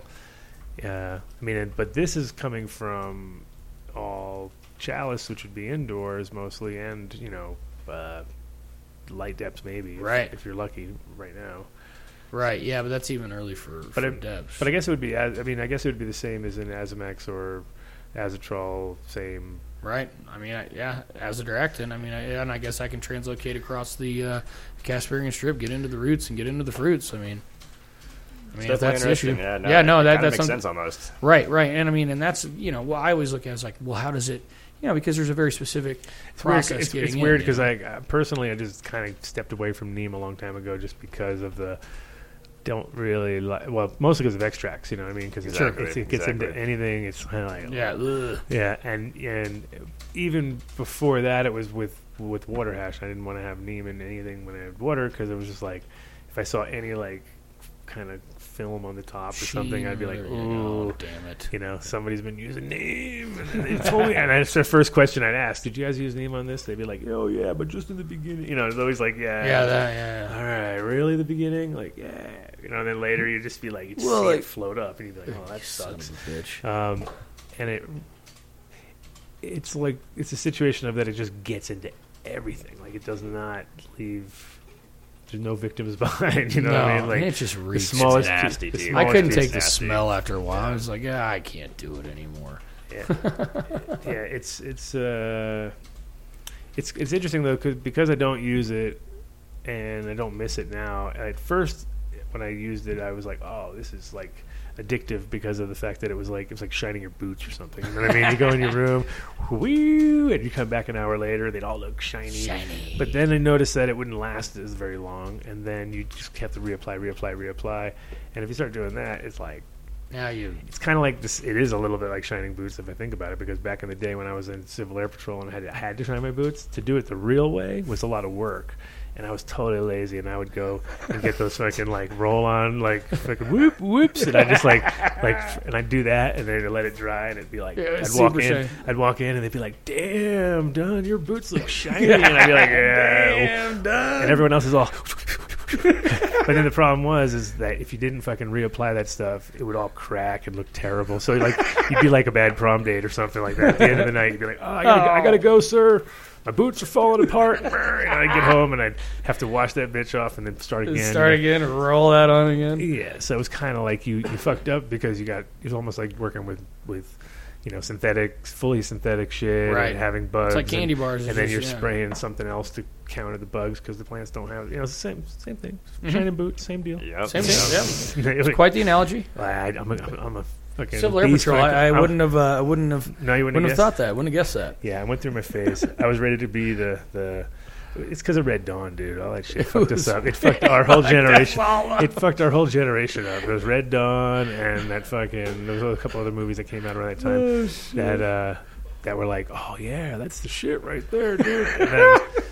And that in Civil Air Patrol, the funny part was that I was like the cadet of the squadron. I like won all these awards and got to do more than the rest of the kids because they were like, "Okay, Dunn, you get to go fly fucking up in KC-135s next week." I was like, "Yes, damn, all right." So get to refuel planes. I was like, "Fuck yeah!" And then I went behind my friend's house. I was going to say, and then cannabis came into your life. Yeah. Go on. Well, I already smoked before that. I quit to go into Civil Air Patrol. That was the funny part. I was like 12, and I was like, I guess I got to quit smoking weed. Damn it. And then I was like, totally went to be like a dork, like, "Yeah, weed's bad," you know what I mean? And for a minute, like even for like a second, and I wasn't. And then it was like a year later, about a year and a half into that, when I was like 12 and a half, 13 or something like that, we were behind my friend's house and in the woods, found some plants, and then my friends were like, "Hey, Adam, you know what weed looks like, right?" And I was like, "Yeah, it looks like it, right?" And we like took some leaves and we like went home, put them in the fucking in a toaster and fucking smoked them, and I was like, "Yeah, that's weed." It wasn't strong, obviously, it was just leaves and stuff, but it was enough that we realized, like, oh shit, we can go back out there. We went ended up like garbage bag full at some point, and just that was the summer. We were like, all right, we quit fucking everything besides all going military to shit. Just smoking weed now, and we all wore like our fatigues to school, like we're burnouts at that point, and tie dyes underneath. Like, bro, we're fucking. I'm like a fucking veteran now. Like I was like, it was pretty funny. I went through everything in a few years. Like, it's quite the wow. Get it over with. Yeah. When you can just like pretend and it's like it's over. Go home and you don't have to fucking deal with all the bullshit. Oh, shit. You were Cub Scout? Were you Cub Scout? I made it to Webelos. Webelos. That's not full on Boy Scouts. I don't believe. Yeah. Do you have to make it to Webelos? I mean, that's as far as I made it. It was like kindergarten. Okay. I think Webelos is like, you just are there. And you're like, all right. You just paid to show up. I think that's all you need to be. I went to Webelos camp, and that was as far as I made it in Boy Scouts. I was a little Cub Scout for a sec, man. Yeah. Did it for a few years. Did you have the yellow handkerchief? The whole deal, man. Yeah, the whole deal. With the pin, with the thing, or the pin, and the slide up and the the den mother. Not gonna say I did it past, like 3rd or 4th grade or something, but I definitely did it for a little bit. Yeah, I did it even before that. It was in Queens, in New York. It was like the worst thing you could ever have. I was like, so we're just like in this like little thing on the side of the road. Like it was just like, it was terrible. There was no trees or nature. It's like, this here is a maple. Yeah, it was weird. It was like, I was like, I can't believe I'm like, because I used to go to my grandmother's and she lives in Rhode Island, but I was never there long enough to do that. And I went to school in New York and stuff. And so I was like, okay, so when I was there, I was in nature and cool shit. And then I go back to New York and go and get dressed up and go down to Cub Scouts. It was like weird. I was like, this is bizarre. It's like, I quit. For sure, man. Several things, like looking back, I'm just like, damn, this is some weird shit, man. I'm not into this. But it did. I mean, there's it's funny because near my mom's farm down south, there's the biggest Boy Scout camp in North America or something like that. It's like huge, 5,000 acres.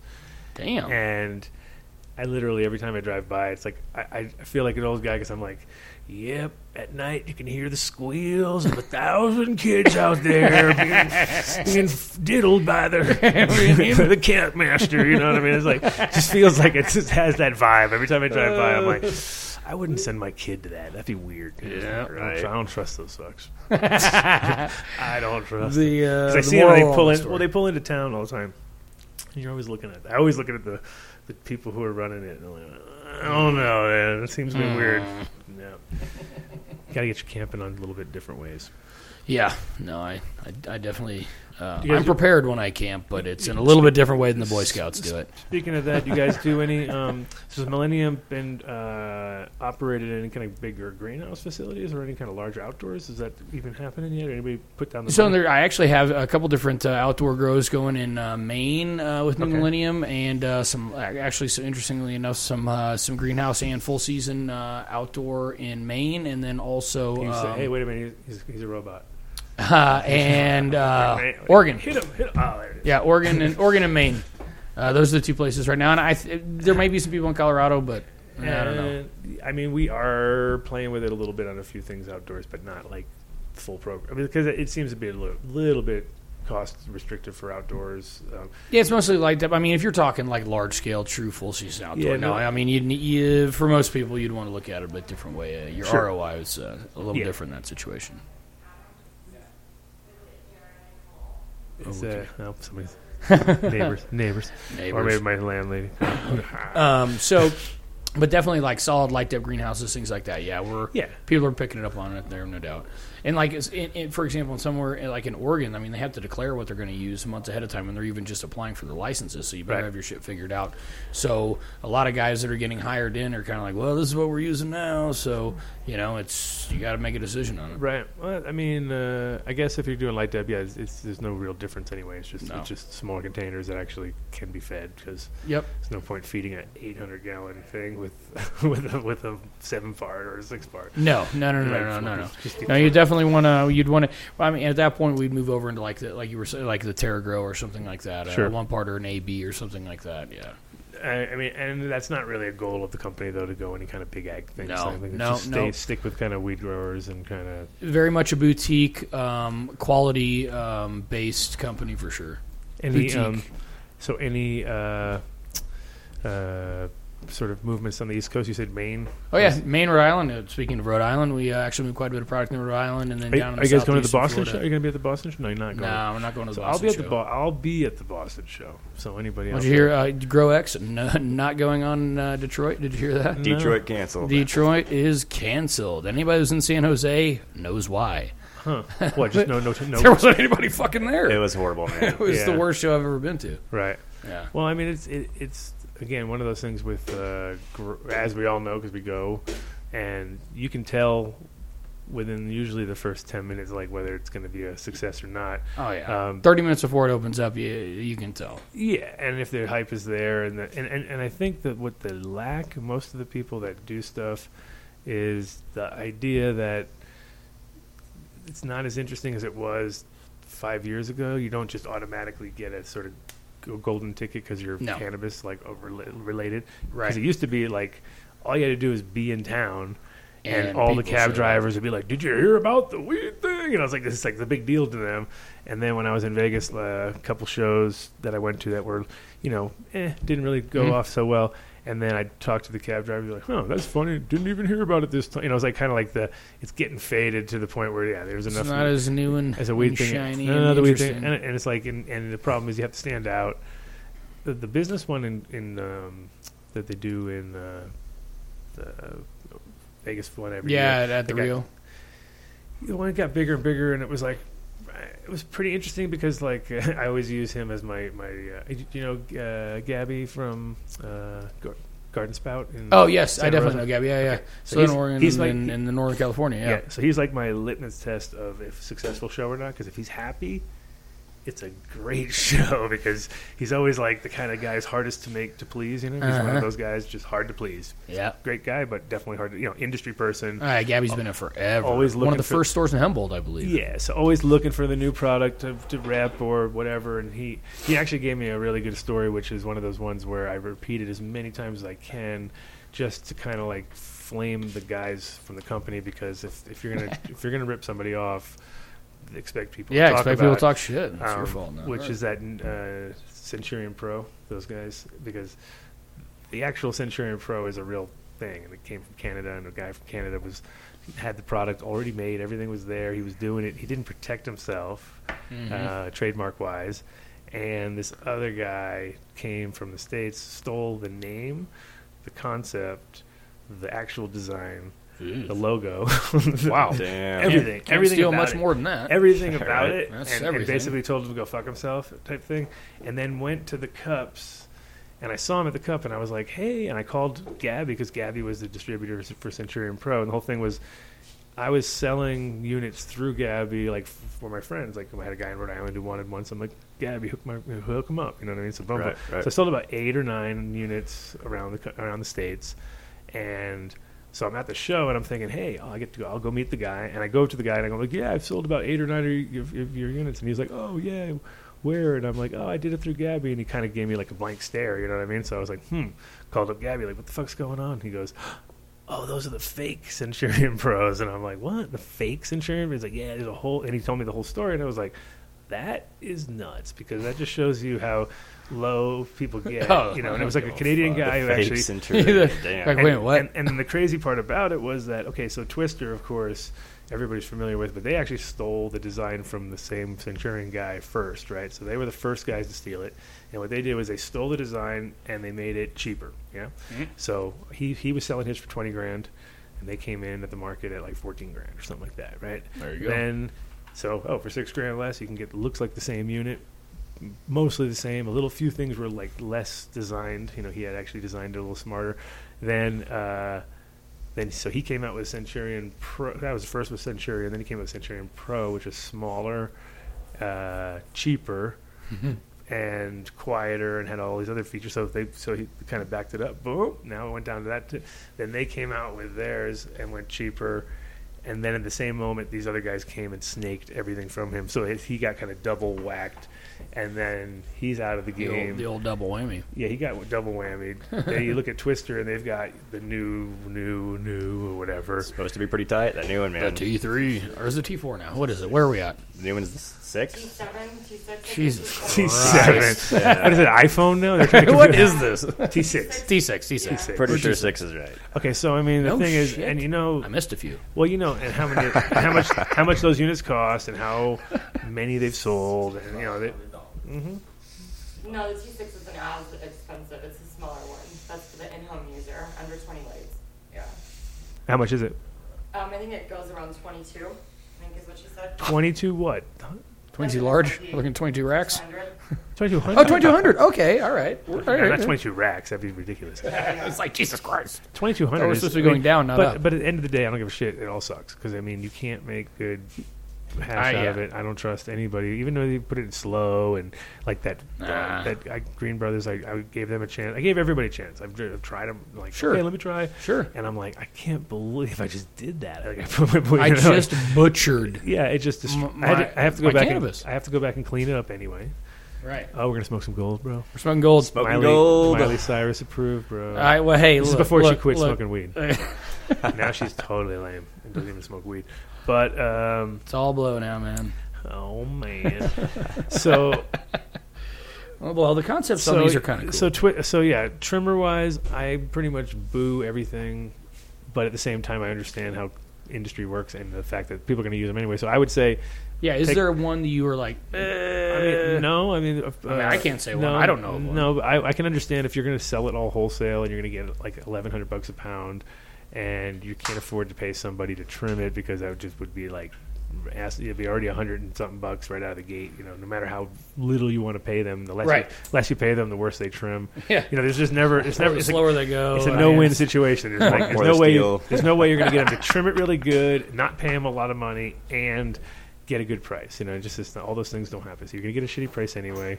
People are getting, like, the other day, another friend of mine was who makes hash here locally, who's like, you know, receiving product, went down to the place to see what they were doing because they were getting this shit and be like, it's just terrible. Like, what are you doing? Right. And they go down there and they're literally, it's a greenhouse that's not even taking fan leaves off. They're just running it through with like. Are you fucking They're kidding not even me? dealing. They said it takes too much Damn. time. Not to even leaf. big leafing. No. Running it through, and then they were wondering because they wanted to get all the weight. You know what I mean? We're gonna get all this weight. It's like, so you got like hundreds of pounds of fucking fan leaves that are shredded up inside of there that just ruins the product. So he obviously refused. He obviously refused it, Right. and they couldn't understand why. And he was just like, "Dude, you can't do that." And then showed them because the other problem too is that there's so much de-waxing involved. Then if you're gonna make Right. oil, that by taking out X amount of fan leaves, you have to like de-wax that much less. You know what I mean? So Right. there's like all these other like bonus reasons why you definitely don't want to do Yeah, that. but that shit's compost. I mean, come on. Well, at the end of the day, like the difference between good quality weed and bad quality weed, a lot of times, is the handling. You know Is what the I mean? processing, is the end. It's that totally can fuck it up. You know, because again, like, you know, what I also noticed with this other place that I was checking out the other day was that they were running their dry rooms were pretty warm. You know, what I mean, like the dry room was about like felt warm when you opened. Oh, and no. And I'm like, what's No, going on no. here? I'm like, No. you don't want it warm. So you know, I'll go through all that process and make it all good, and then put it through a warm room to Just dry. torch it. It's like, no, it's not Turn it to good. hay. I was going to say, instantly. dries about 4 days too fast. Yeah. It traps a bunch of chlorophyll and cellulose in there, and just that's how you turn good weed into bambra shit. Yeah, because I was like, you know, normally I keep my rooms around 65 or so, or 60 to 65, and just kind of like slow that shit down as much as possible. And when you actually feel warmth, it's already got to be too much. You know what I mean? For sure, dude. For Even sure. if you're in an air conditioner, what happened? It fell apart? Yeah. Yeah. Gold's not known for its Gold's not known for its stickiness. Yeah, it's, you know. Yeah, 24 karat gold. that's Wedding what you agent. Gold wedding agent is what we need now. All right. 24 karat gold wedding agent. You can harvest it at the end. You just come back and recycle it all, sell it. Be like, well, the crop sucked, but I got a lot of money at the metal scrapyard for my soil. get. Yeah, no, I don't know why so many people put all the time and effort into it and then just throw it through a trim machine or just let it turn into shit. And just like we're saying, I mean, commercials, boutique is boutique, man. I mean, I'm not. And even going back to your question, I mean, really, our focus is high quality boutique. It's not trying to get in the biggest gardens in America. There's plenty of other people for that. There's no doubt about it, and we believe that there's, slices of the pie, and we'll go for what ours are. Yeah, and was Terrapin still using that stuff or no? For sure, man. Yeah. Yeah. We have a couple decent sized gardens. Yeah, we have a number of decent sized indoor gardens. Just as far as somebody going, true outdoor with it. I mean, why? Yeah, no, I wouldn't expect. I mean, the whole point of outdoors is having good soil to begin with, and then really thinking about absolutely what you're going to add to it. Yeah, soil biology. I mean, it's much more about that. Just a little bit of guano, a little bit of kelp, and you're good. And, pretty much, if everything else is in check, you shouldn't need much more. I mean, you might need a few of the little boosts here and there, but for the most part, you should be able to get with. What happened here? We got a loss. That's a lot of gold, bro.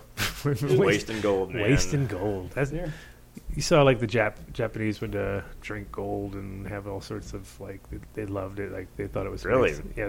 That was a trendy thing there for a while. Damn, I didn't know that. Yeah. Oh yeah, gold. Very good for you. Yeah. Very good for you. They would just straight up drink it for real. Oh yeah. Trendy. It was more decadence than anything. Just like this. I mean, this actually has some science behind it. If you think I can't imagine there's no paper though. How do that's the whole claim. That's their claim. Yeah, that's the thing is obviously the metal won't burn and just the. And you can see it look on the ash there, Adam. You can see the gold, on the ash. It's kind of wild. I mean, the science behind it's interesting. I say that. Am I going to be rolling gold doobies every day? Keeping that one's badass. Oh yeah, it's like a space doobie basically. Yeah, it's it's a novelty thing. For sure. I mean, again, it's horribly overpriced. It's $4 a sheet, basically. It's going to be significantly more than that. I think it's more than that. Yeah. Really? It's like $20 or $30 a pack for two of them or something stupid. That pack, I think, is like $24, $25. Yeah, I got a very good shop of ours over at Michigan, Premier Hydro. Definitely shout out to them. Shout out to Premier. They kicked me a pack of them and said check them out. So I did, and I was pleased. Yeah, no, they're definitely. I mean, it's interesting. It's cool, and I like the science. So since we're doing shout-outs, a big shout-out to Ohio Bob for getting me this piece via Soapman, which is pretty dope. It was for my birthday, and Soapman gave it to me, and it was funny because when he pulled it out, I was all looking at it, and before I could say anything, he's like, "Yeah, he studied in Egypt." I'm like, no fucking kidding. I was like, I wouldn't imagine. I can't imagine that he studied. No, but he studied actually in Egypt, perfume bottles. So that's cool. Pretty cool. And he lives in Ohio. His name's Ohio Bob, and it's Ohio Bob on Facebook. There you go. That's Ohio Bob. That's easy enough. Easy enough. And this one's kind of got some Slimer, it looks like, in there a little bit, and it's a little bit of texture, which is kind of dope. So you don't get some grip. Gives a good hit, and the thing I like about it is you can actually see what the fuck's going on. That's you're far enough away from it. Yeah. You're far enough away, and actually, it's like I like see it. Even back in the day, my whole thing was whenever I had a bong, if I couldn't see the bowl, it pissed me off. Like I'd be like, "What the? What's going on?" And now with the dabs, it's even worse because you got some pieces where you're literally kind of reverse trying to drop it into something, and you can do it yourself because you do it all the time. And every time you hand it to somebody, they just fucking stab himself in the face. Yeah, you're liable now. Why do you have to get stabbed in the face? What happened over there? Not exploded, it looks like. Yeah, it's... it went through some major yeah, it's run its course for sure, but it was a good joint. It was great while it lasted. So, speaking of 5.8... Yes. You guys are repping about 5 companies or something like that? Or 4 companies? More, yeah. I mean, like 3 or 4. Three or four. The main ones, we've got a couple of little side things. Some of them, like we have silicium, which is a fantastic silicic acid, but it's not registered everywhere like some of our other stuff is. So that's mainly a Colorado product for us.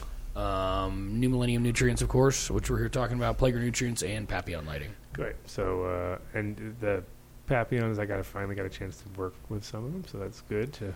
Excellent. Great lights. Yeah. And I think it's interesting because every time I go to a facility, I can see potential sales of those particular lights just because I know that everybody the main thing is getting a computer for them. If you don't have a computer for them, they're not going to do it because that's all they talk about. That's what people want. They all want to hear about the computer that you're going to tell them is way better and more robust. And why is it better? And yeah, well, apparently it sounds like whatever's in the works sounds no, better. it is. What we've got coming is definitely. I mean, and these guys are the real deal. I mean, Yeah. again, you would know a lot of the players that are involved in it because they are the original people that were developing lighting in Holland in glass houses. So it's well, it's yeah, real deal. you can tell because the name is terrible. That's how you know they're old school. So you know they're real. Yeah, once you get a name that really is like, really E. Papillon, like that is not a name of Hard to spell, hard to say. It's hard to E. Papillon. E. Papillon. Yeah, it just doesn't really. It's hard. Yeah. So Anyway. it's got to be good. So it's gotta be so good. bad it's got to be good. Yeah, That's the you point, couldn't right? survive if you had a name They like do that. make good lights. Yes. They do make good lights. Yeah, well, even Pote Lamp was like, I used to go like, because I'm back in Holland, I used to call them the Pooters. Oh, they get those fucking Pooter lights in there. Pooters, Poots, Poot light, and they'd be like, it's Pote. It's Poot, Pote, please. Right. I just call it Poot, so it was like, but you see them now repping at shows, and when I go by the booth, I can't help but see how, in a way, people come in, they don't, like, they're now having to compete just on price. That's all their deal is. Like, this is price. And, I mean, they're still decent lights, but I don't think they can handle the kind of, like, use that we're using them, you know what I mean? Because they've always been in greenhouses, which guys are, like, barely pushing things, you know what I mean? They don't have near the numbers, they don't have so it's like, it's kind of a rough one when you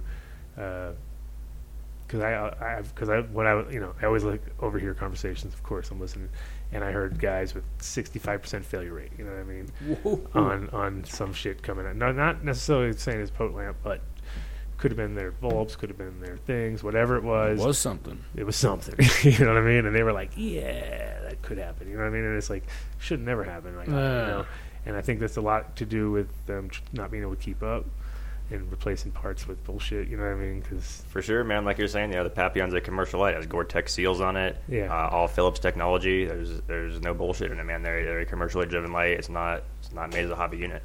Yeah, and then that's where, when you see like miles of greenhouses and you go like, oh wow, that's fucking like. Of course, right away we're all, imagine it was all weed. We're like, you can't because it's too much fucking work, and you need a tenth of what they can do. But because their turnovers every 14 days, and they can automate everything, and it's not a problem. It's not a long cycle. Right.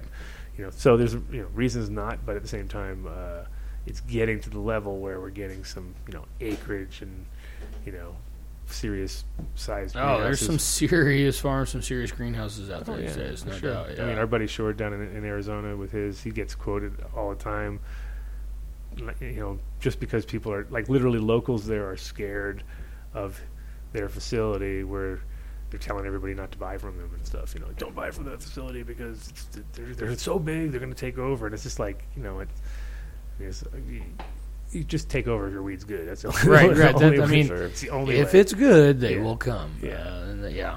But people do get scared when they see large scale grows that are in the acres. Right. Well, I want to say the largest, at least legal or semi-legal outdoor grow in the country last year was in Pueblo County. Oh yeah, for sure. Yeah. This is under glass, so this is even more impressive when you're like, ooh, acres. Oh, under absolutely. Glass. No, they definitely had some. What was it, like a 30,000 plant thing or something like that? Yeah, 30,000 plants. Yeah. There's. It's a lot. But that was a CBD farm too. Yeah, 100%. Yeah. Yeah, absolutely. Yeah, right. we're not talking high quality flower. And that's again where you're kind of like, okay, if there's guys growing 30,000 outdoor plants, and where's the bottom of it? How's that market gonna pan out in the long run? Right. Where does it go from here? Especially because of the fact that when you were working with isolate and distillates and things like that, it starts to get sort of science fiction at that point, because now we're moving crystals and things. They're like, it gets very and those are things that can be manipulated even further.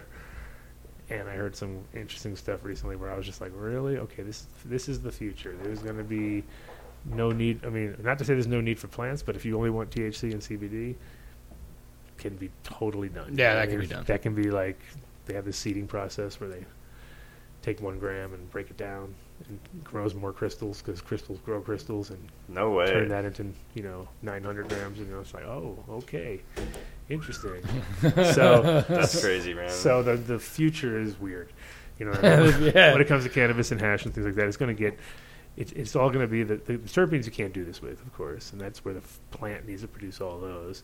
But when it comes to THC crystals, and that's crazy, and that's wild shit. So that's stuff where I'm hoping my friend can actually crack the code on this one because he's been told this, by somebody, which was kind of like, okay, I like it. You know what I mean? Go on. Yeah, tell me more. And we were talking about it the other day, and I looked into it, and it was like, okay, this is definitely a thing that happens in the industries. They're not, any angle to not have to work with plants. That's the way they're going to want to do it, right? Sure. Right. But the cool part with the plants, you notice you hear the 5. Oh yeah, I know. Yeah. You hear the hours like 5 o'clock. What the hell is going on around here? Hopefully, it starts to rumble around 5 because of next door's happy hour that they do. Boom. Boom. Exactly. You guys, besides rosin pressing, you guys into any other extraction?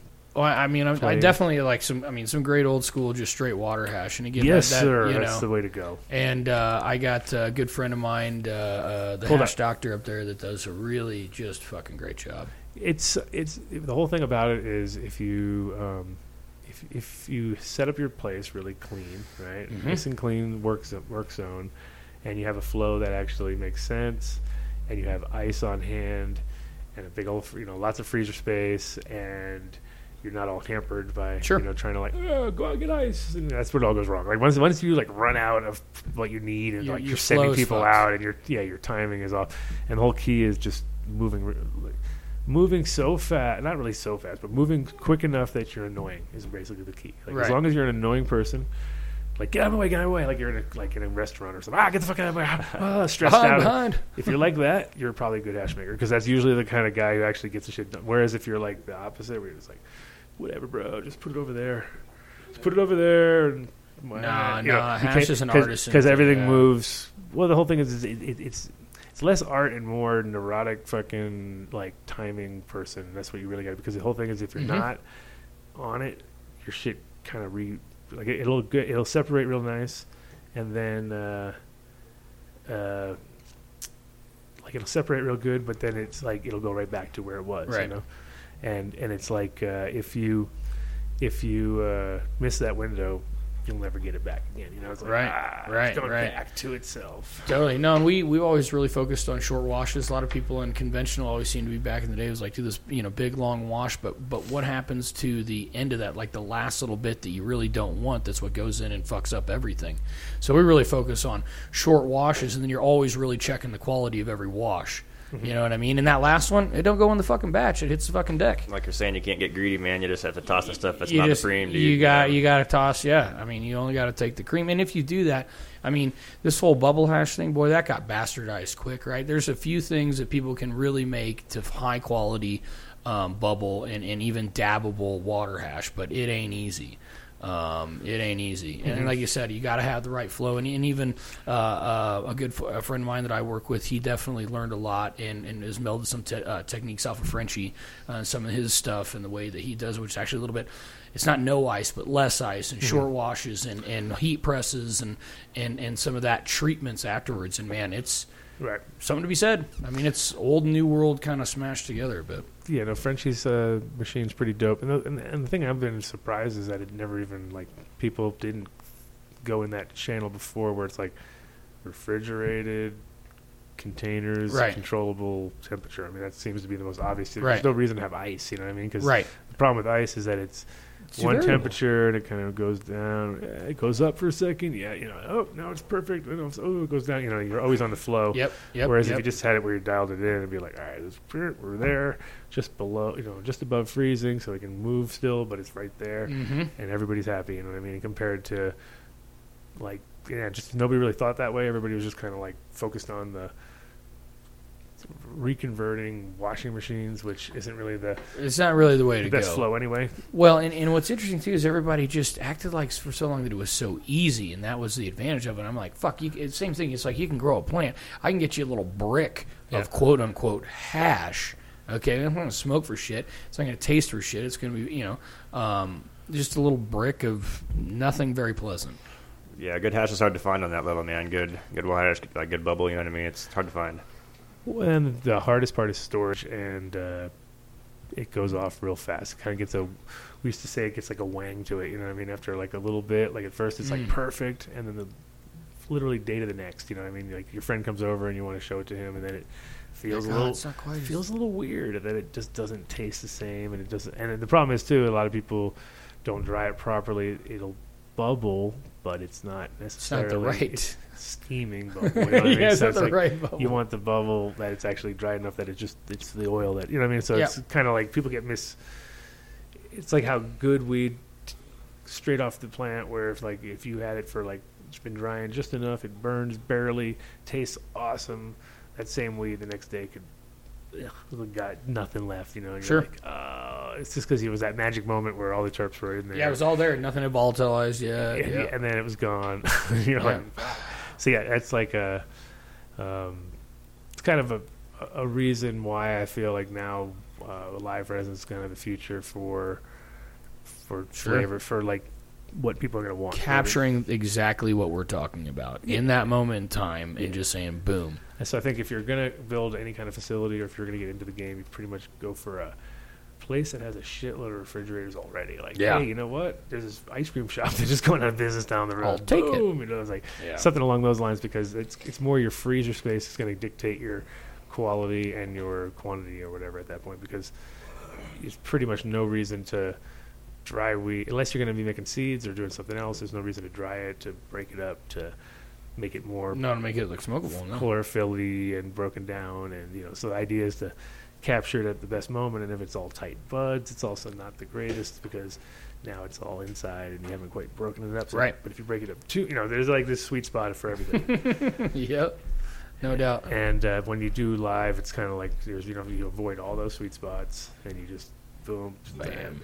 Do it proper. Yep. No, we've been real big fans of the rosin. I do love the hash artisans that are out there that are really still keeping that tradition alive. But I do love the profiles, the immediacy of rosin, and then just the ability to just be like, boom, I've got some fire flower and I want to smoke some fire rosin right now. Yeah, no, and that is for personal. I see like it should be. Like everybody should just have one in their garage type deal, and right? They can kind of just like a vice press. Everybody should have a rosin press. Yeah, and it's immediate, and you don't have to think about the whole curing process and all that.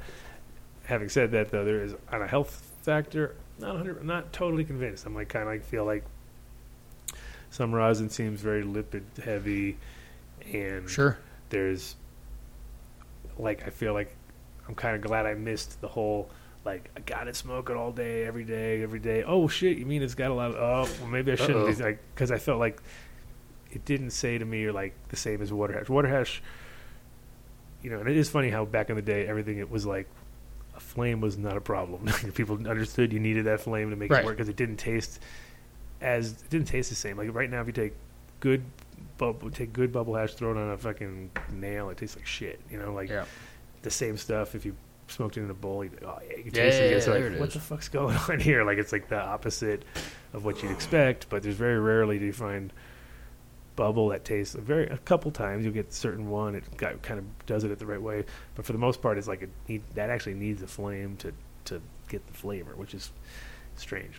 But so it doesn't really true. Yep. And so kind of that's why bubble's not as popular, I think, right now, because most people don't even have a fucking water pipe left anymore because they only smoke out of their rigs. So dabs. It's just like, oh, well, if you can't smoke it in a dab, I can't smoke it. What I mean? It's like, oh shit. But some stuff just doesn't taste good. It's like weird. Yeah, no, I'm just still a fan of good, good old school flower. Just rolling up a nice joint and smoking flower. So flower, yeah, for me, flower, but also good bubble, if people appreciate it, is awesome too. Oh, it's amazing. It's just hard to find. It's hard to get, and hard to work. even have people to. It's a lot of work. That's what it is. That's all it is, really. It's a shitload of work. Mm-hmm.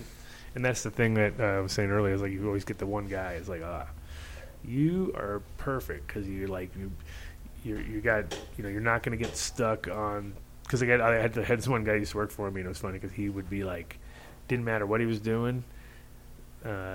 If a certain TV show was on, he'd have to go to watch, either watch it or record it. And I was like, we're in the middle of a project, I'd be like, oh, he was from Oklahoma, so it made it even worse. And he'd go like, and it was, even the shows made it even worse because he was into like Dawson's Creek, right? This is an adult male. Damn. This is an adult man, right? He's like, I gotta go. Dawson's Creek's coming on. I gotta record it. And I was like, this is one day when we were moving. I was in the middle of moving. I had like all this shit on a big giant weight. I was like hanging on to it, and he was the biggest guy in the thing. So he was like, I gotta go. I gotta go to. I was like, are you fucking kidding me right now? It's like, yeah.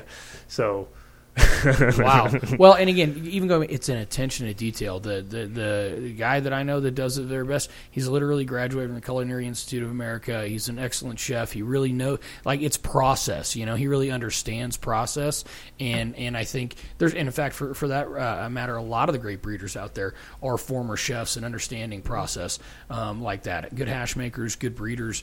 It's interesting. A lot of them have come, out of that world, and it's like it's that patience of knowing that what I'm doing right now isn't going to be exactly what's in the next step, and they're saying there's got to be a process of steps to get to the end point, and not worrying too much about being in the middle of it and not looking exactly like what you thought it would be.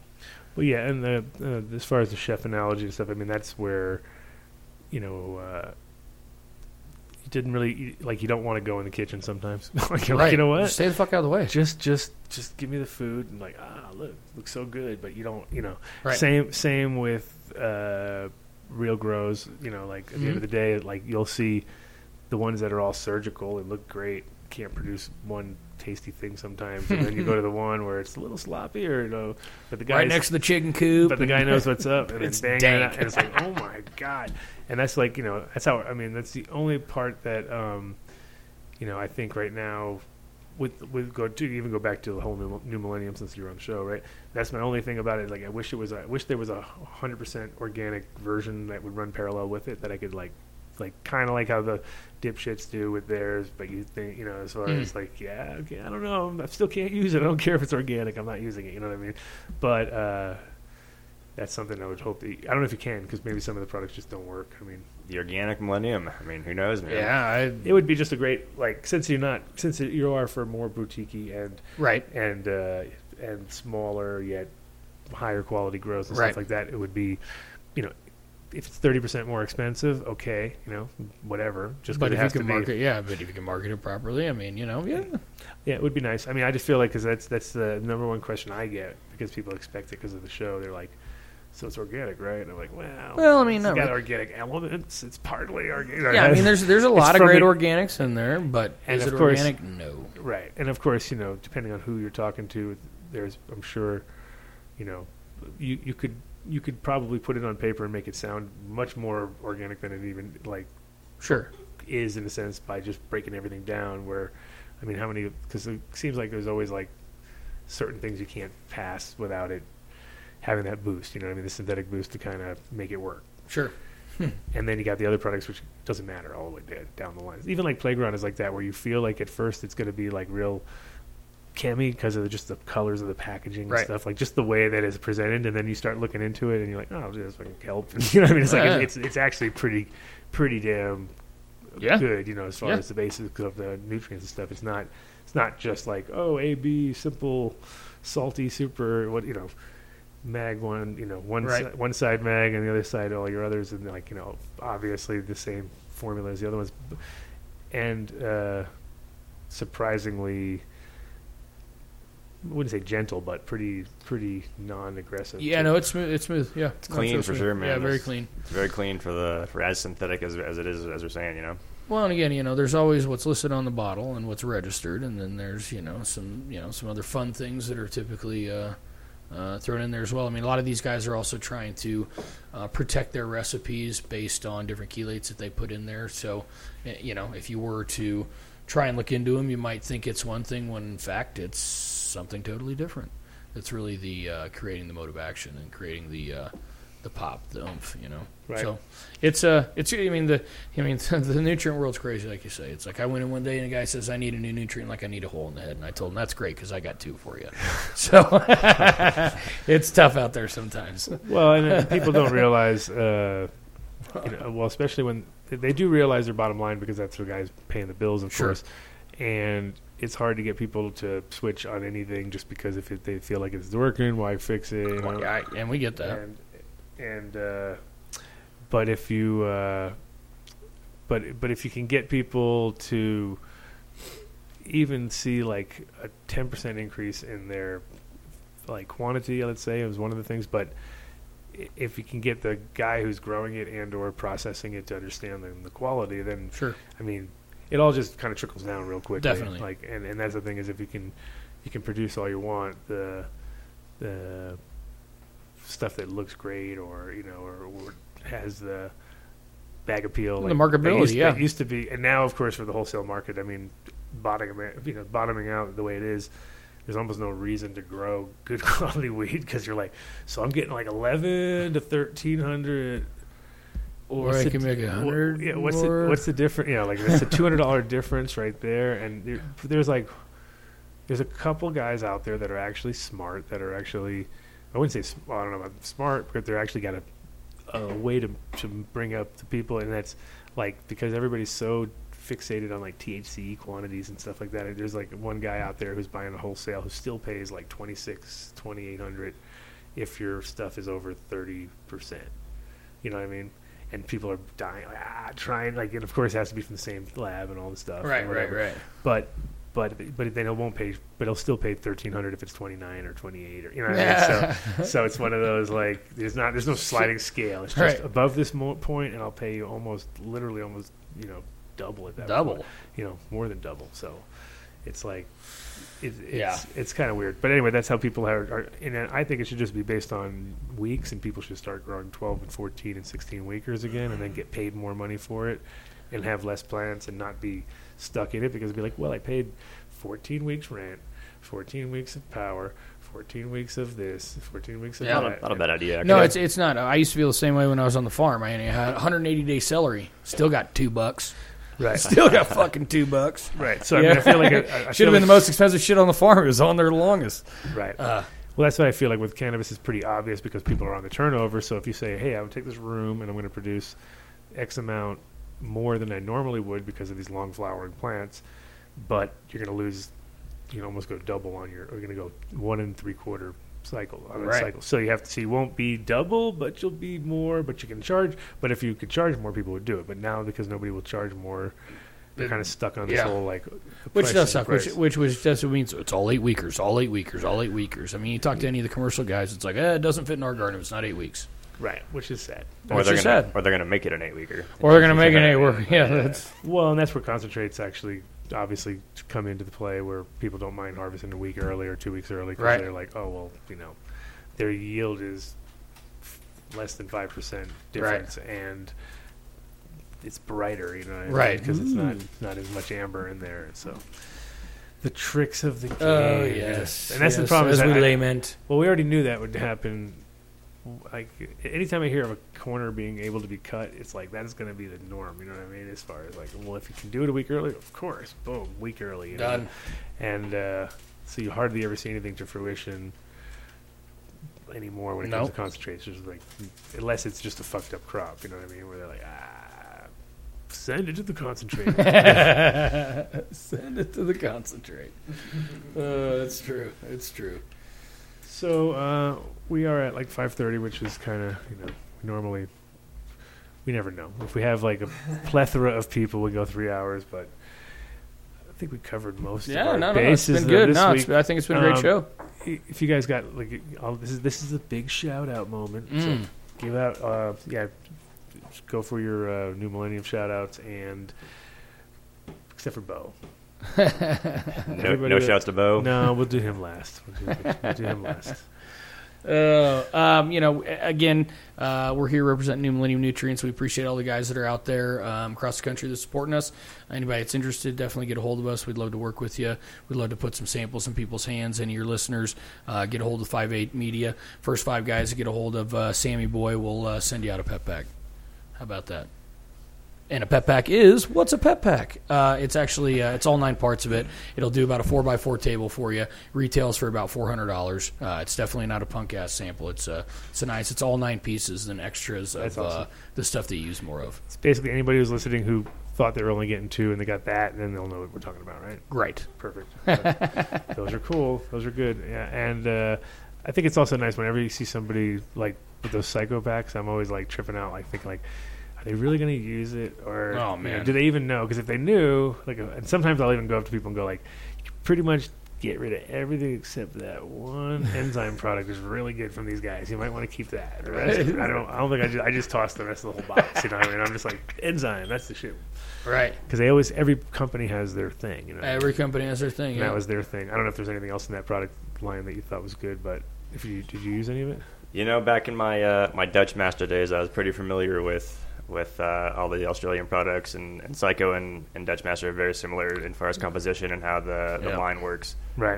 I haven't ran a whole. Is that like Yellow Bottle similar, or they're a little different, honestly. I mean, it's still an Australian product, of course, but they are, Psycho and Dutch Master are very, very similar companies. Right. They're like House and Gardens and Tommy or something like that. Yeah, I mean, kind of like how they can run very similar lines where you're like, it's the same. This one's got bubblegum juice in it or something. Like a Tommy always had this certain background smell that they seem to have in almost all their products. That was kind of like and the Bloom Bastic and all that stuff had the same. You're like, right, what is that? It's like a weird, sickly sweet kind of slightly bubblegumish. Slightly. Dutch Master B has the same smell. Yeah.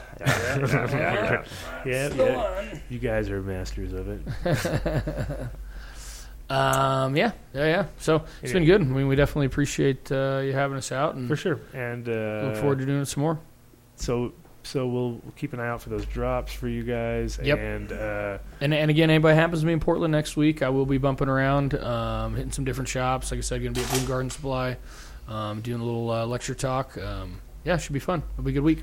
And it's so you guys will be doing Portland next week, and then that's Indo Expo, right? No. So that I'm just going around and just kind of doing my normal sales trips. Yeah. When's the Indo thing? It is August 5th and 6th, Saturday and Sunday. That's why I was like, next week. No, it can't be next week. This is getting crazy because I thought I was going to be there. But how am I going to be there? I can't be. No. Well, cool. And anybody who's going to be in Boston for the CannaCon, I'll be there with both seats here now and with Cloverleaf University, so I'm going to be right on split between the 2 booths somehow. Boom. And Man of many talents. Yeah, it should be fun though. Boston's. It's always weird to go to those places that I used to like be so paranoid to go with weed to because they were always so lame. Like compared to, like whole East Coast was weird. Like New York, I felt comfortable once I was in the city. But if I was driving around or doing anything, I was in elevators where I was most paranoid. I'd be like, fuck, I got to go to the elevator. And I have to sit outside of my backpack and, like, air it out. And because I know every time I get in, I'd be like, yeah, that's me. I'm that guy. You know what I mean? Like, hey, everybody.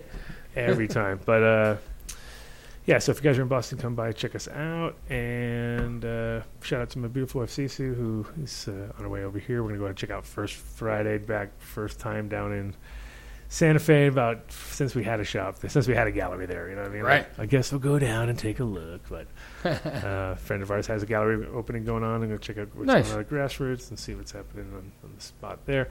Shout out to the Ace down at the farm and Andy holding it down with Sonny, and shout out to all the sponsors for hanging in there with us. Yes, sir. Like you guys.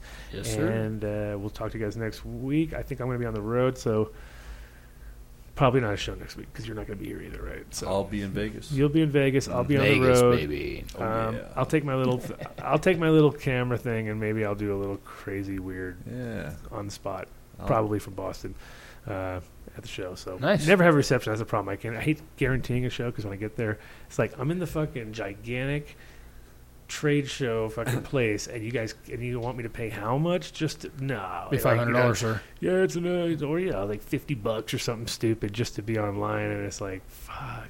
So I'll take you outside somewhere and just do some war driving or something. Find somewhere. There you go. next week I'll be on the road. Maybe we'll have a show, maybe not. But if not, we'll see you the week after that. And see you guys next time. Right on. Appreciate it, everybody. Much appreciated, Adam. Thank you. Thank you, guys. Practically every one of the top 40 records being played on every radio station in the United States is a communication to the children to take a trip, to cop out, to groove. The psychedelic jackets on the record albums have their own hidden messages. A special question.